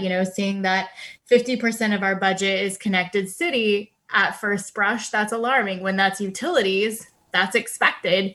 So how do we play that out, and where would those go? So does then that kind of affect what those other percentages are when we apply those funds as they're required federally? So it almost seems like there's an opportunity to have kind of 2 budgets, the real budget and then the overlay budget of those federal funds that we can kind of use to look at where things are playing out for us. I think that it is important to, and I think I've mentioned at a previous meeting, like applying those to those fund balances so that we can maintain that and we're not dipping into those and they're not taking as much of a hit. So I think, Mayor, that is spot on as far as I'm concerned right now. And I think that part of what, looking at this budget here too, by the outcome piece is what are the required costs, like the utility pieces, and what are those other pieces where we have a bit more control and maybe there's more community interest in those items, but they don't take up as much of the budget as we see like in the utilities. I think that might be an interesting kind of subset of those percentages as well. What we have to do because this is what we provide, and then kind of the more visionary aspects of those outcome areas. And I think that those one-time projects are a huge opportunity. So I would hate to put all of that into the lost revenue. And I think that we have such a chance to really make some huge strides in the community on some of these projects. So I guess I'm kind of saying both and neither nor all at the same time. And I'm sure that our budget folks are kind of bristling with excitement and consternation around how to apply this for us anyway. So I really appreciate you all kind of asking us these questions, to which we're like, hey, how about you tell us the answers too? This is Commissioner Boley. Commissioner Nanda has prompted a question that I hadn't really thought of. And that is, in the percentages, is that the operating budget, or does that also include the capital and VERP and the maintenance money? Daniel Bushcutter, Budget and Strategic Initiatives Administrator. The chart that we put together does include the capital budget as well, the VERP, CIP, and maintenance plan. The one thing we did pull out was transfers and debt service because we don't want to Commissioner Robbins' point, we kind of got to pay debt. And the transfers tend to make some of these impacts, double. So those were the 2 things we pulled out, but you're seeing everything else. Great. Thank you. Vice Mayor Shipley. Something that also kind of came up when I was looking this and when Commissioner Nanda was speaking. Some of the things on this chart, I think we're all talking about the same chart, the looking forward operating budget outcome chart. Some of the things I imagine actually take up 2 of these spaces. I can think of programs that are welcoming neighborhoods and safe and secure. And so I know I would have a hard time looking at some of the programs and deciding which category to put those into if I only had one choice. So we're also, I mean, it feels like there's also some things happening here that fall into more than one category in our strategic plan. And so I don't know how we acknowledge their importance without changing their priority or giving them somehow extra points or something for qualifying under 2 of our strategic categories. So yeah, just to acknowledge again how difficult you all's jobs are when you're coming up with these performance indicators and things like that. Mayor Finkel, I certainly agree with that. And, you know, a new road could be an economic development tool, or it could be, you know, so it could be connectivity, or it could be economic prosperity, lots of examples like that. But I think, you know, probably more so than these general categories, you know, I think the way you're going to tie it to the strategic plans and the outcomes will be where you make the progress. You know, we're going to put money in to make progress on this issue. And obviously to make progress on, you know, environmental water is a lot more expensive than making progress on, you know, maybe a smaller project. And so, you know, money doesn't necessarily, you know, pure dollars doesn't necessarily match up here, but if we can make real progress on some of these issues, I think that's what we want to look at.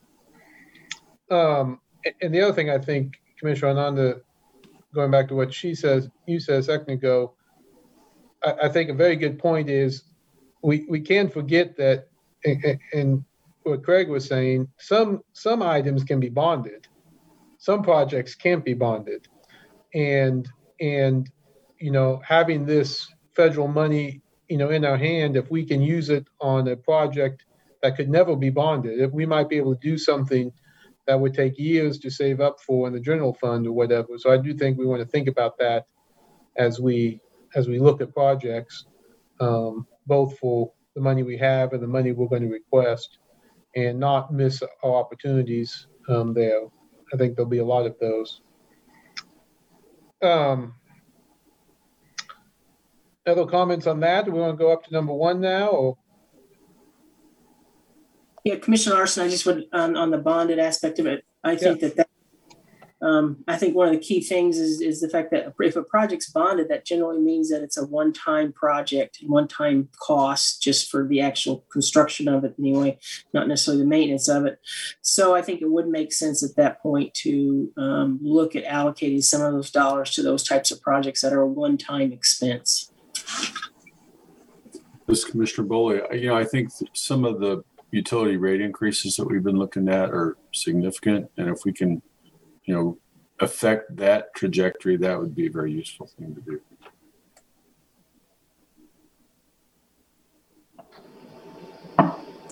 Yeah, Commissioner Larson, the utility rate increases, I agree with you on that, Commissioner Boley, and that is some of that's reflected on the fact that we've got to do projects that maintain those utility infrastructure, and so that does impact the fee structure. So you know, as the money flows, I mean, it would make sense then that we could potentially soften some of that utility fee structure that we've had to deal with in the past several years, just to make sure that we can pay for our infrastructure in the long term and still maintain our bonding requirements.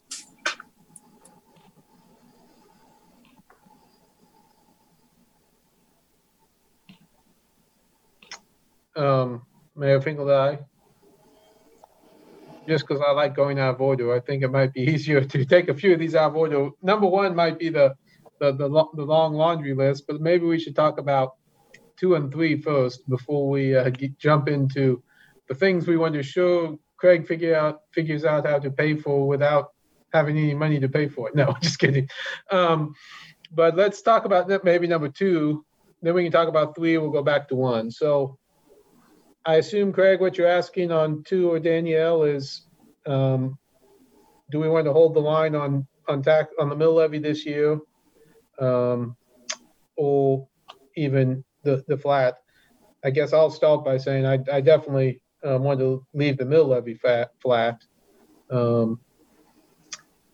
and I think that's a starting point. I'm not sure I'm willing to leave revenue flat, and there might be some problems with the federal funding if we did that because we can't use it otherwise. But I guess that's why, and I would not want to see. I mean, obviously, utility rates are going up. We've already approved that, but again, I would like to try to see other fees stay as flat as possible.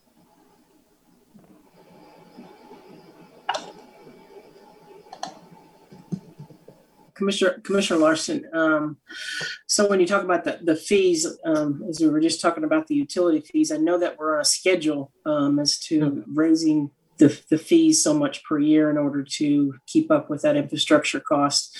And so, I mean, it'd be nice to take a look at that as to whether or not that could be slowed down, or if it should be. We can do that. And then there's the franchise fees, which I think I know at least one franchise fees where we're pretty much beneath charging much less than some of the surrounding areas, and maybe to look at some of that structure as to where those franchise fees sit in relative to our neighbors, so to speak, and whether or not there's some possible revenue in that area. So obviously I've made it very clear I don't want to raise the mill levy. In fact, I wouldn't mind taking a look. Do we need to maintain the mill levy we have? Is that something that we could look at, possibly reducing? I don't know, but I'd be more than willing to entertain that.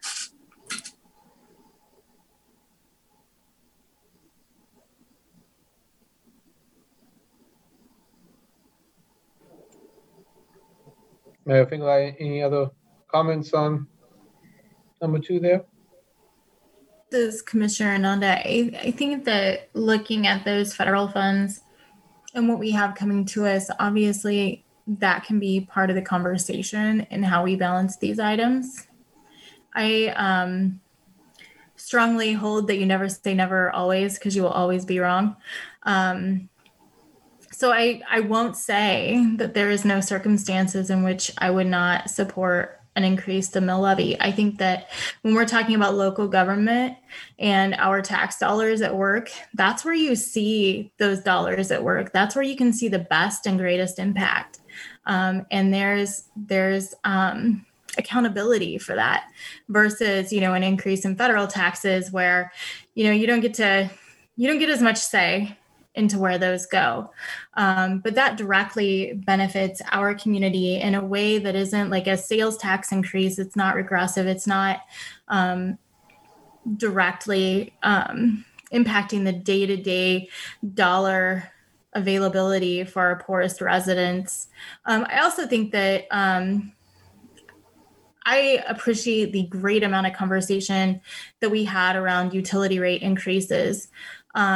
And I think that we have done good work in providing support for folks who can't afford that, who are most greatly impacted by those increases. And there are others who are minimally impacted by those increases. I would like to focus on increasing the availability of support for folks who aren't able to afford those bills than to reducing the increase that we've already spent a considerable amount of time discussing. And I'm not advocating for raising the mill levy, obviously, but I do think that it's never a never for me, and I think that's responsible. as part of this conversation, and particularly around our strategic plan and what we want to do and the real impact that I think that will have when we focus on those priorities. There's going to be visible outcomes that benefit our community immeasurably in many ways.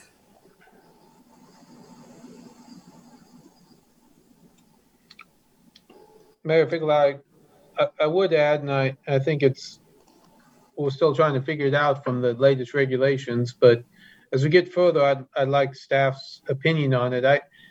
My first reading of the interim regulations on the 19 million is if we lower our mill levy, we have to give them the money equal to what we lower.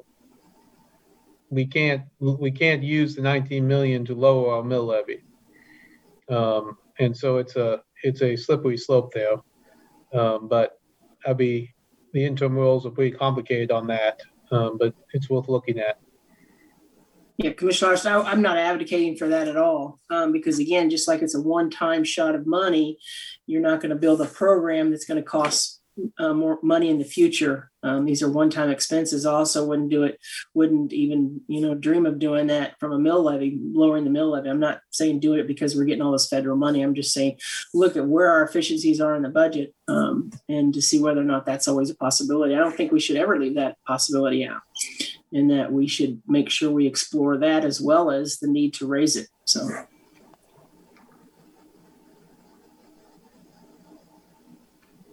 Mayor Figley, any other comments on number 2? Then maybe if not, we can go to the market comparative compensation plan.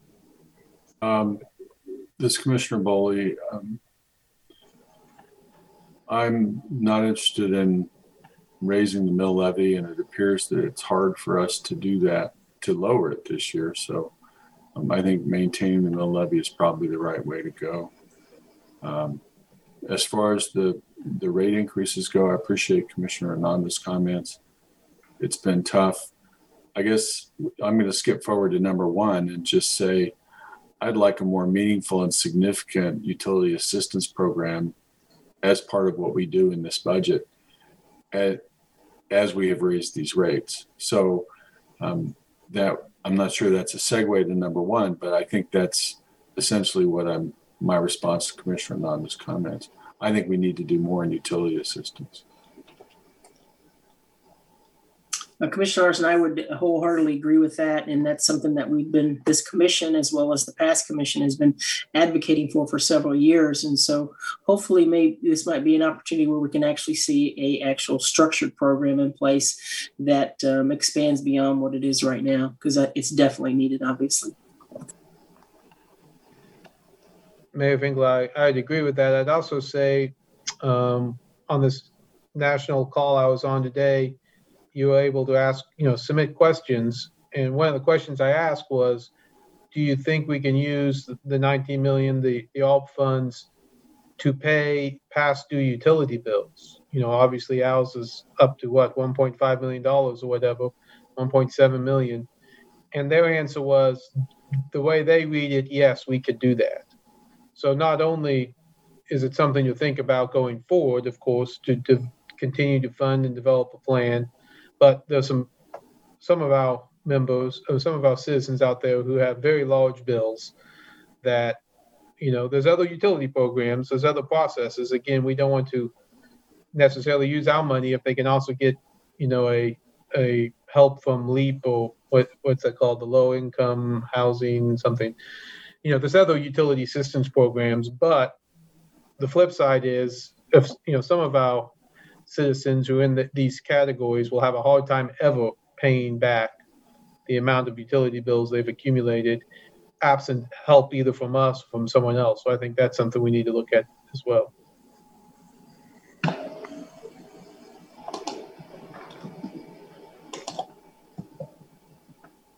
This is Commissioner Ananda. I know Commissioner Boley had mentioned the competitive compensation plan. We talked a little bit about that previously. And I just wanted to ask, if there was a way to implement this within X number of years, obviously with that difference in the amount that's going to cost increasing annually, with cost of living, what kind of responsible incremental plan would we be able to look at around that? I think that, I don't know that any of us here would say we're ready to commit $10 or $11 million annually today increase in our budget, just given the conversations that we're having, which is really unfortunate. Because I do think that, looking at that $15 minimum wage and, all of those things that we want to have for our employees, because we do value them and the work that they provide, how can we responsibly implement that incrementally, would be something that I would be interested in hearing more about. Commissioner Bowley, I think it's important for us to have a goal to become market competitive in our salaries.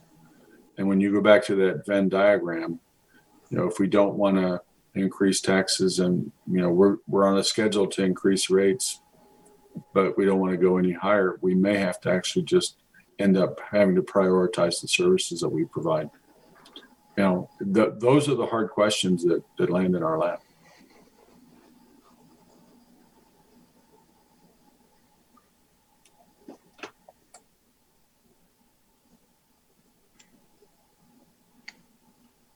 Mayor Finkelstein, kind of going along those lines, as I recall from last budget, we took a step in the competitive and working on the compression. And I thought there was a couple steps to go. I can't remember exactly how that plan is laid out, but isn't it laid out as a multi-year process or not? Am I remembering wrong? City Manager Craig Owens, there's probably some people that have more technical answers than me on it.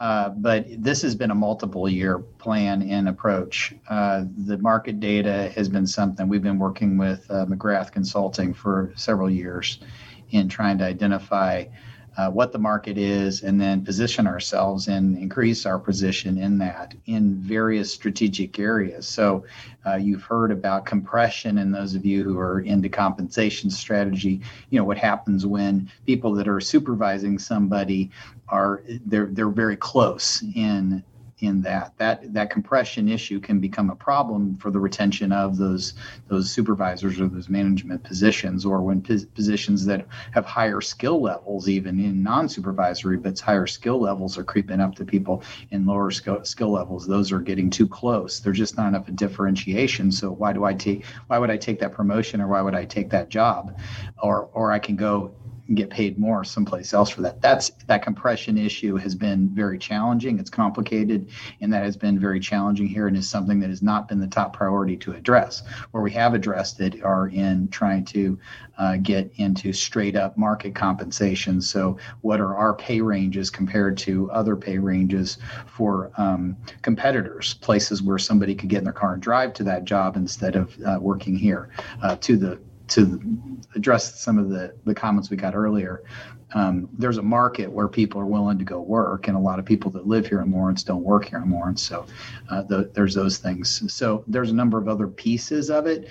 Last year, we asked that if we only had this money to spend, here's the best place to make some progress on that plan. That's exactly what we did. So that 0.5% was giving something in a very unusual global conditions that we were anticipating, trying to at least do something. And so it is complex. We will bring you lots of data and information on this. There's plenty to be had, but it amounts to a very large dollar amount, which is why we've just continued to just nibble off pieces of this dollar amount. We're showing you the whole lock, stock, barrel. This is the recommendation. If you want to be competitive with the other places that are doing the same work, this is what you should be paying. So we wanted to kind of put that out there here at an early stage so you could react to it. This is Commissioner Ananda. I think that this conversation is slightly akin to the utility rate increase conversation, where we talk about the impact and prioritize, to do that effectively. So it would be, I think, at least helpful to see not just a nibble, but like, what is a 20% 5-year we're addressing this plan look like, and how can we prioritize that, and where does that fall within our strategic outcomes?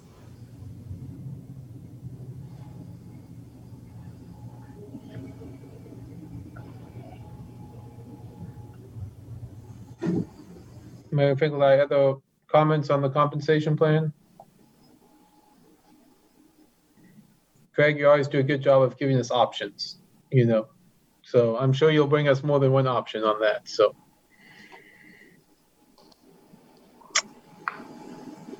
Mayor Finkelstein, that brings us to number one, which are some key programs and projects that we'd like to ensure we see in the proposed budget.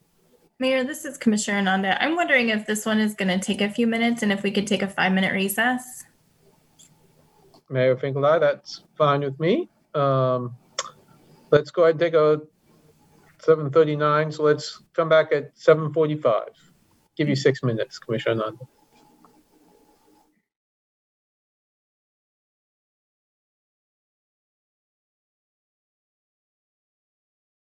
We are ready, Mayor. Mayor Finkelstein, thank you, Porter. We are back from our 6-minute recess and ready to talk about number one, which are programs we want to be sure get budgeted. So someone feel free to start us off on this one. This Commissioner Boley, I think I already said it. The significant meaningful utility assistance.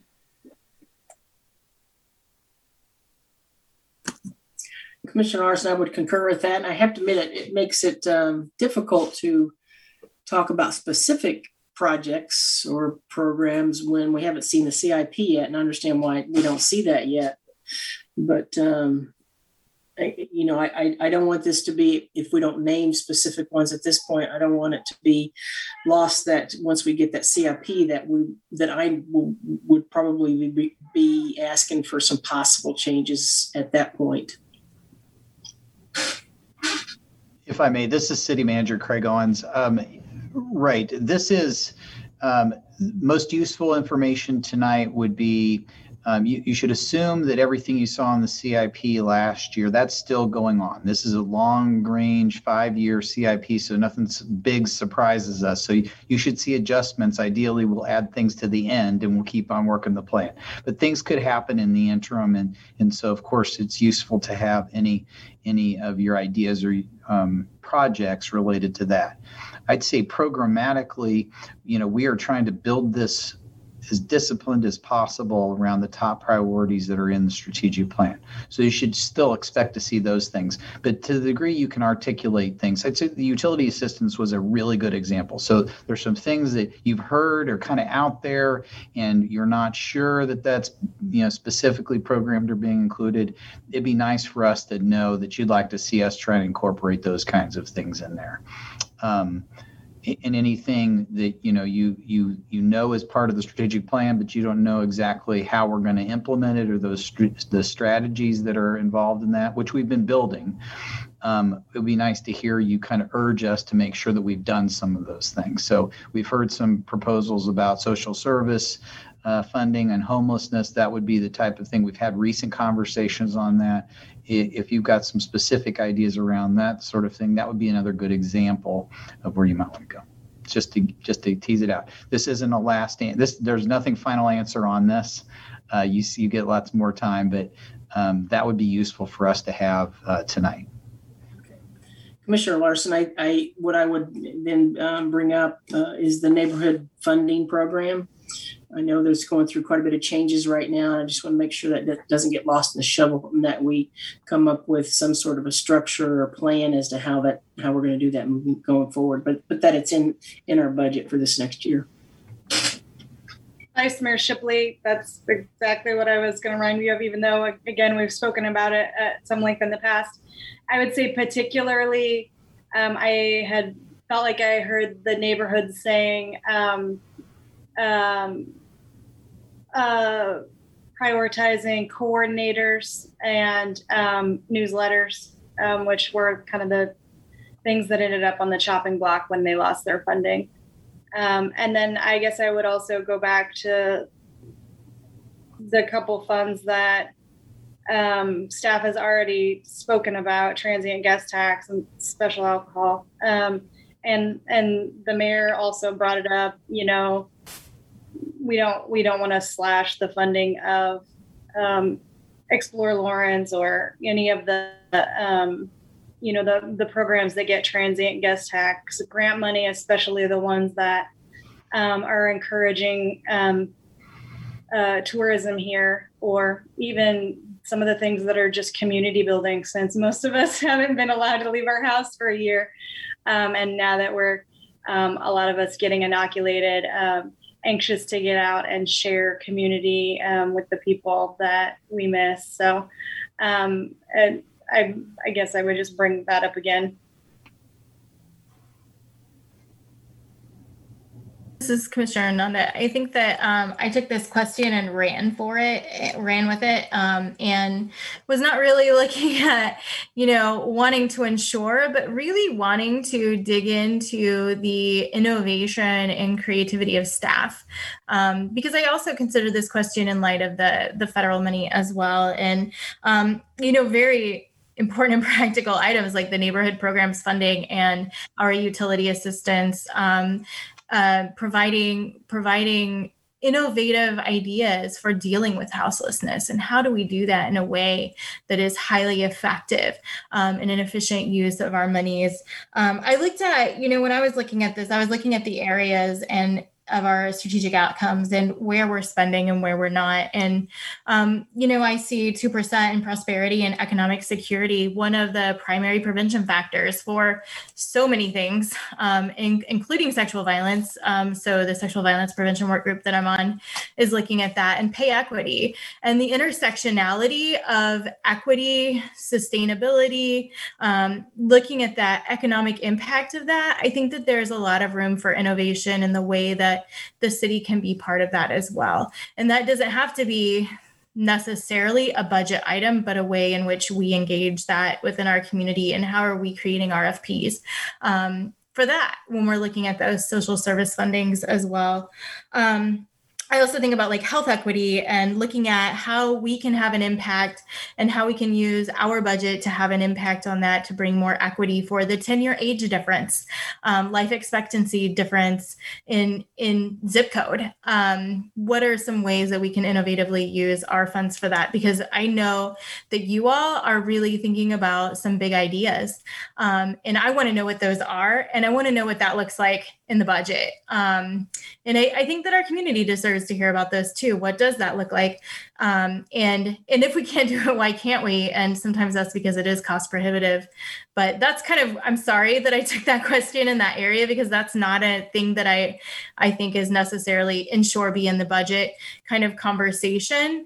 But I do want to hear those things, and I do want to see them in our budget and understand how we can have real impact on those strategic outcomes, and then make those hard decisions about what we can and can't do.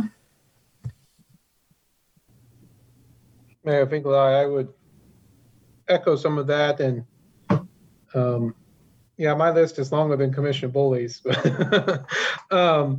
But no, I do think, I take this question, as Commissioner Nanda did, kind of along with the federal funding. And, I think, there's a lot of, areas, and I'll mention a few in a second, that we've talked about that I think, and Craig used the term earlier, which I've used before too, which is a surge. But if you do a surge now, you might spend more money now to save money later. And this federal funding gives us that chance. So I think, one example of that we're going to probably hear something about in 2 weeks, are some of the changes around the possible changes around the way our police interact. Can we surge a homeless outreach team, surge more mental health teams? I know the county's working on that.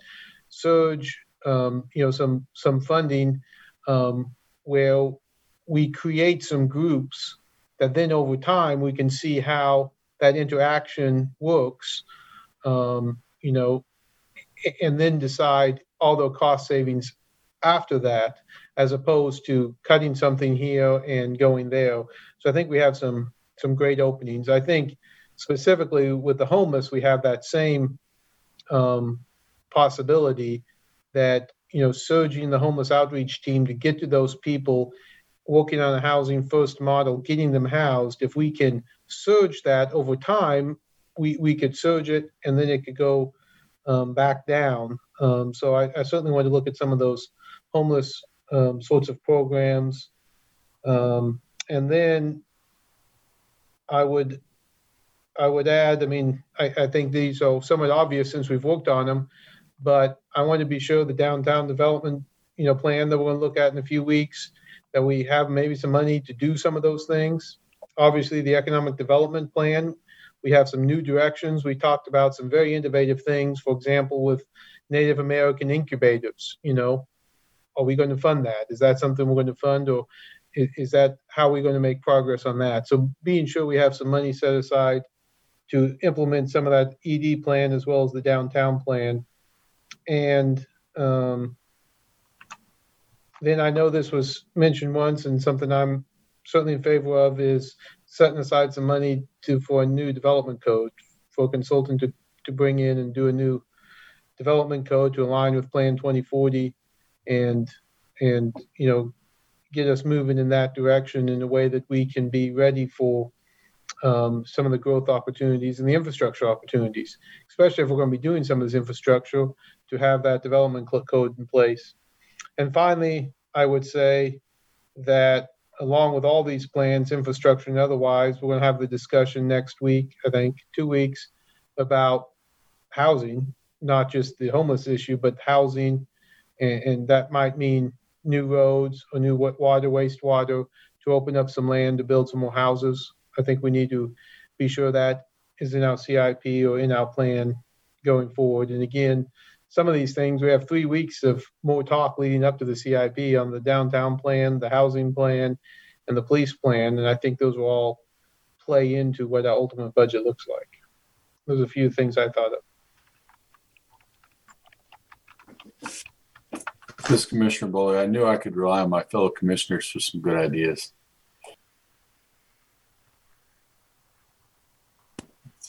Commissioner Larson, the idea of the surge programs you talked about, that's definitely something that is very enticing. One thing I would caution us on is that if you provide some of that surge funding, there's got to be a really clear message that is a one-time funding, because what we all probably have experienced in various budgets is that we provide some one-time funding, and then the next year, folks come back and say, "Hey, wait a minute, you cut us," and that's very, very hard to battle against, or just to refute that this was a one-time expense. So we need to be very careful about how we would implement something like that. But I agree that if there's something that we can do, especially on the homelessness issue, my thought on that is that I would love to see us more focus on the hard assets aspect of that, and to look at buying properties or building houses so we can actually dictate where they're built at, more scattered housing. And I think that's where our strength is hard assets, and the wraparound program should be dealt with the experts that we have in our community, which we have a lot of experts. That is not, I think, a city strength, a city function or strength. So that's kind of where I would go with some of that. This Commissioner Bowley, I appreciate those comments. And, I think we always have to go back to that Venn diagram. If we're not interested in raising taxes, we don't want to have fee increases. We need to make sure that the programs are sustainable. Vice Mayor Shipley, Mayor, I would be remiss and way off brand if I did not, bear with me now, mention sidewalks. If we're going to get the infrastructure money, and as I think I understand happened here recently, it turned out the section we have prioritized this year is up maybe a little over the anticipated budget. I think it would be wise to think seriously about how we can use some of those funds for sidewalks, or a different sidewalk program, or a more equitable sidewalk program, or our own crews, which would save us money in outsourcing to contractors. So yeah, sidewalks.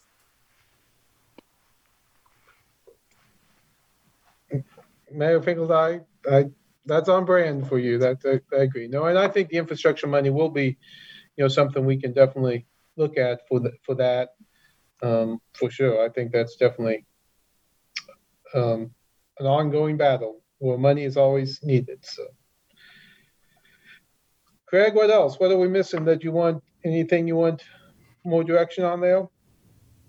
City Manager Craig Owens, that's very helpful. And like I said, this isn't a one-time thing. So as it comes up, we've been listening. I don't think I got surprised by anything that you mentioned there, although it helps us to kind of remember that these are going to be higher priorities. I don't want to paint you into a corner anytime, but to some of the extent, some of these are tough questions for you to ask you at this stage in the abstract. So I appreciate how much you've been willing to give and help shape this, because it just makes our work later when we're trying to take what I recommend to you and make it right for the community later in the summer. But one of those questions that we didn't put on there that is not nearly as much fun as the one you just had is, are there any service reductions that you would tolerate to the Venn diagram and those realities? Some of the new things, if we want to make room for those, there's a way to do that as well. But that means that we're going to have to see what kind of tolerance levels there would be for some service reductions in some areas, or some things that you don't feel like maybe they're as relevant to our community today as they were maybe 10, 20, 30 years ago. So those are harder to let go of, and they're harder to identify and not as much fun, but those are the same dollars as the ones that you just talked about.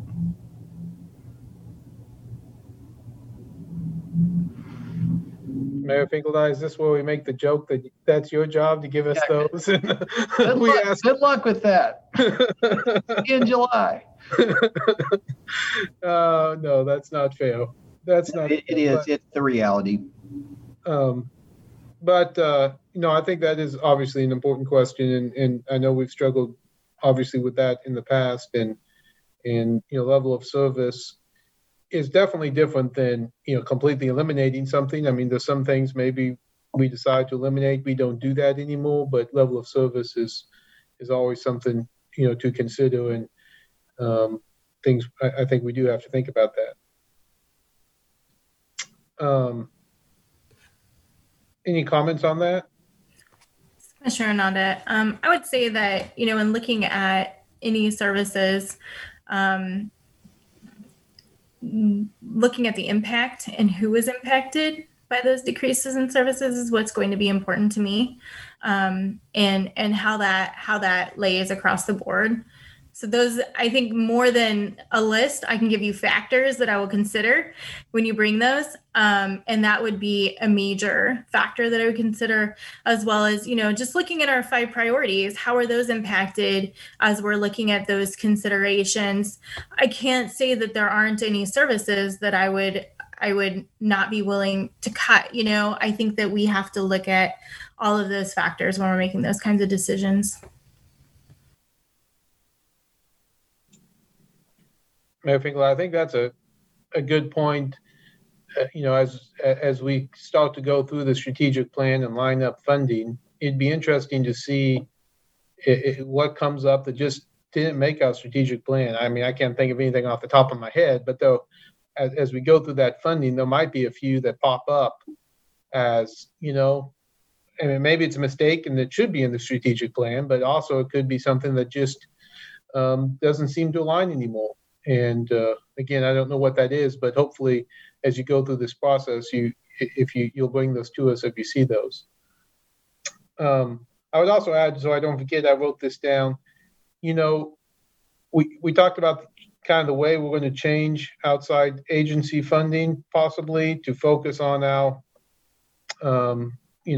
accomplishing our strategic plan.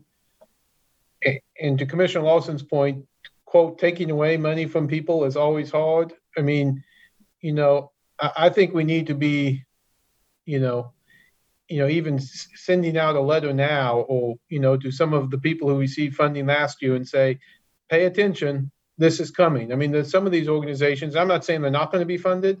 I'm just saying there's some organizations that have received funding for the last 20 years or whatever the number is. And if they don't get it next year and they're surprised by it, I would send multiple letters, multiple times. Hey, we're starting the budget process. This is what we're looking at. Stay engaged. And everyone who has an agreement with us, let them know that so that they can be engaged along the way.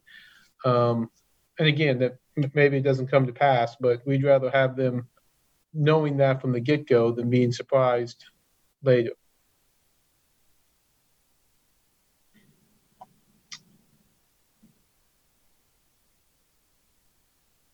Okay, anything else on that item? Danielle, Craig, commissioners? This is Commissioner Ball. I'd just like to say thank you for all the work that's gone into this.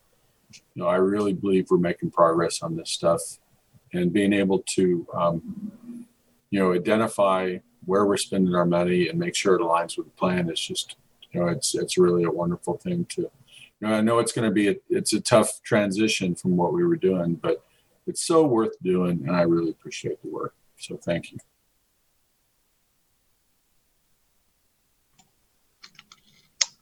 That brings us to commission items. Any commission items?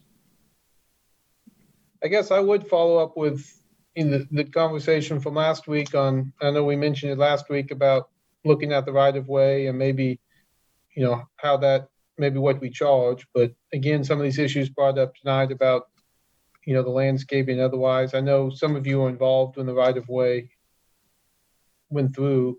But again, I'd at least be interested in knowing more about that, and if indeed there's a way to make it a little more focused on the utilities and that folks rather than all the private landowners, and interested in legal thoughts on that as well as the staffs at some point. Commissioner Larson, I would concur with that. It would be, I would like to know a little bit more about some of these issues that were raised by the folks who spoke up during the public comment period, and continue the conversation regarding, charges. Vice Mayor Shipley, I agree, but also Mayor, staff just glanced a little bit about parking, and I have to confess I'm absolutely chomping at the bit to see the interesting data that they must be getting from the new system. And I know that it's new and they don't probably have enough to show us yet, but I would love to know when they might have something that they could show us, Craig. I think it's just going to be a game changer. It has been in my personal experience so far. So I've just, let us know the next time they've got enough information to share with us.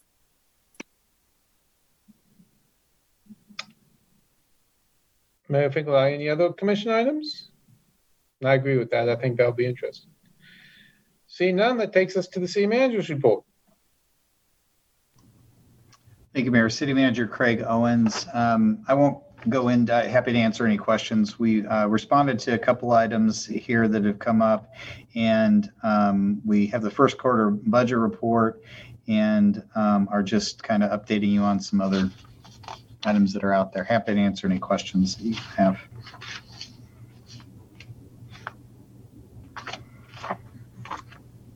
Mayor Finkelstein, I would note that after several not so exciting monthly building permit reports, we had a really nice month in building permits.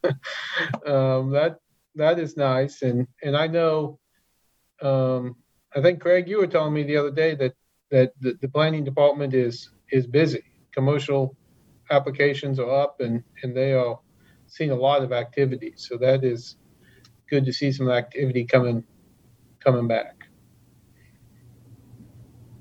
This is Commissioner Boley. I appreciate the information on the audit and also on the update of the systems. This is really good news, so thanks. And I appreciate the work that finance is doing and the folks on the team.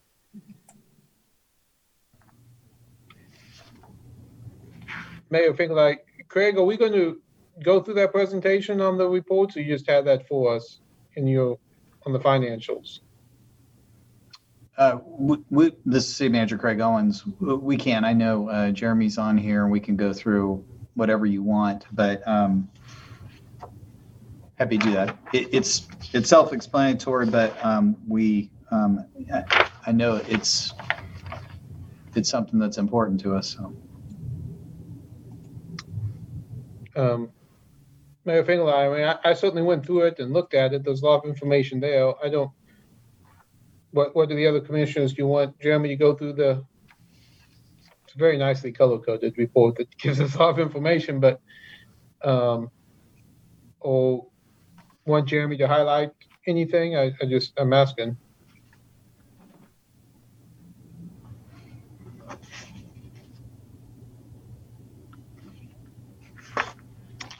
This Commissioner Bowley, I didn't have any questions on it, so I'm cool.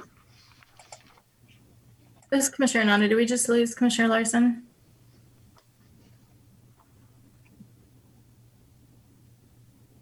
Mayor Finkelstein. Porter, can you check on that? I think you're right. Maybe we did.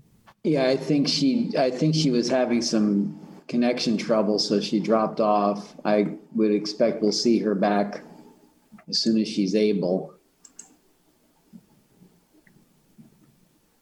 He really didn't want to hear that financial report. This Commissioner, I think I'm good as far as the financial report. I mean, we had to look over that to have the conversation we had earlier tonight as well. So I'm good.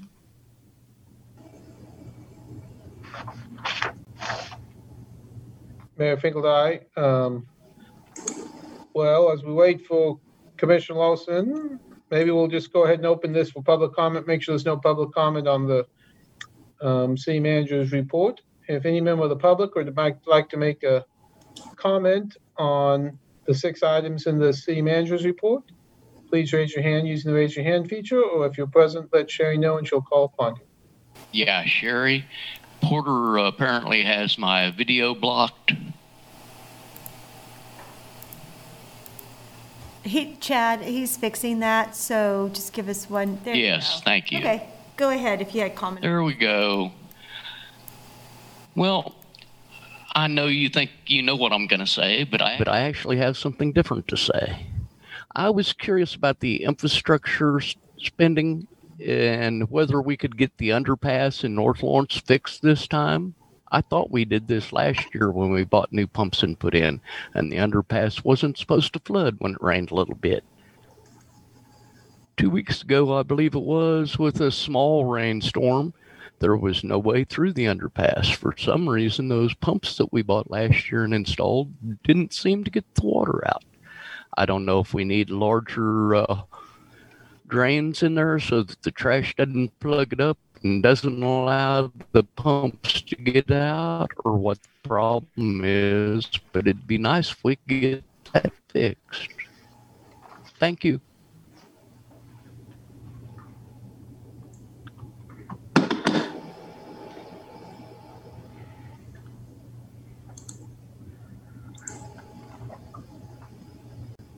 Chris Flowers.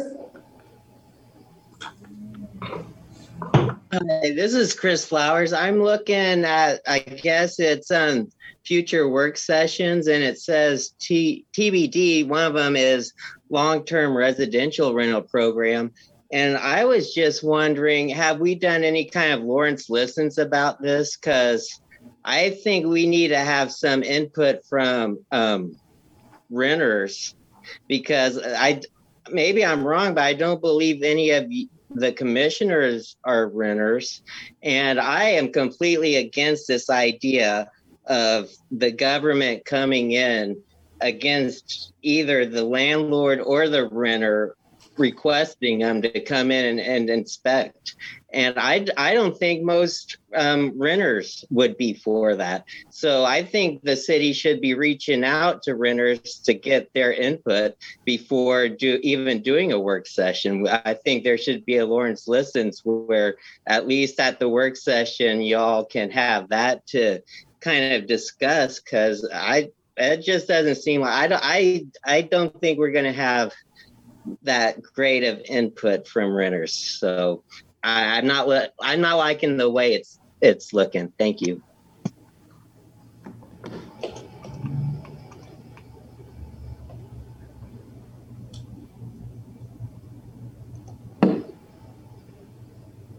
This is Sherry Reederman, City Clerk. There's no other comment on this item.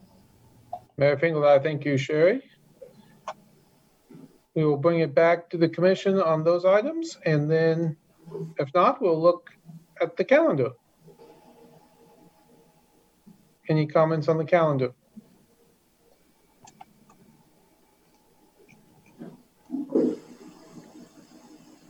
Seeing none, last on the agenda is to adjourn. Commissioner Nanda, I move to adjourn. Commissioner Larson, second. Mayor Fingeldine, there's a motion by Commissioner Nanda, a second by Commissioner Lawson. Commissioner Nanda? Aye. Commissioner Lawson? Aye. Vice Mayor Shipley? Aye. Commissioner Boley? Aye. Mayor Fingeldine?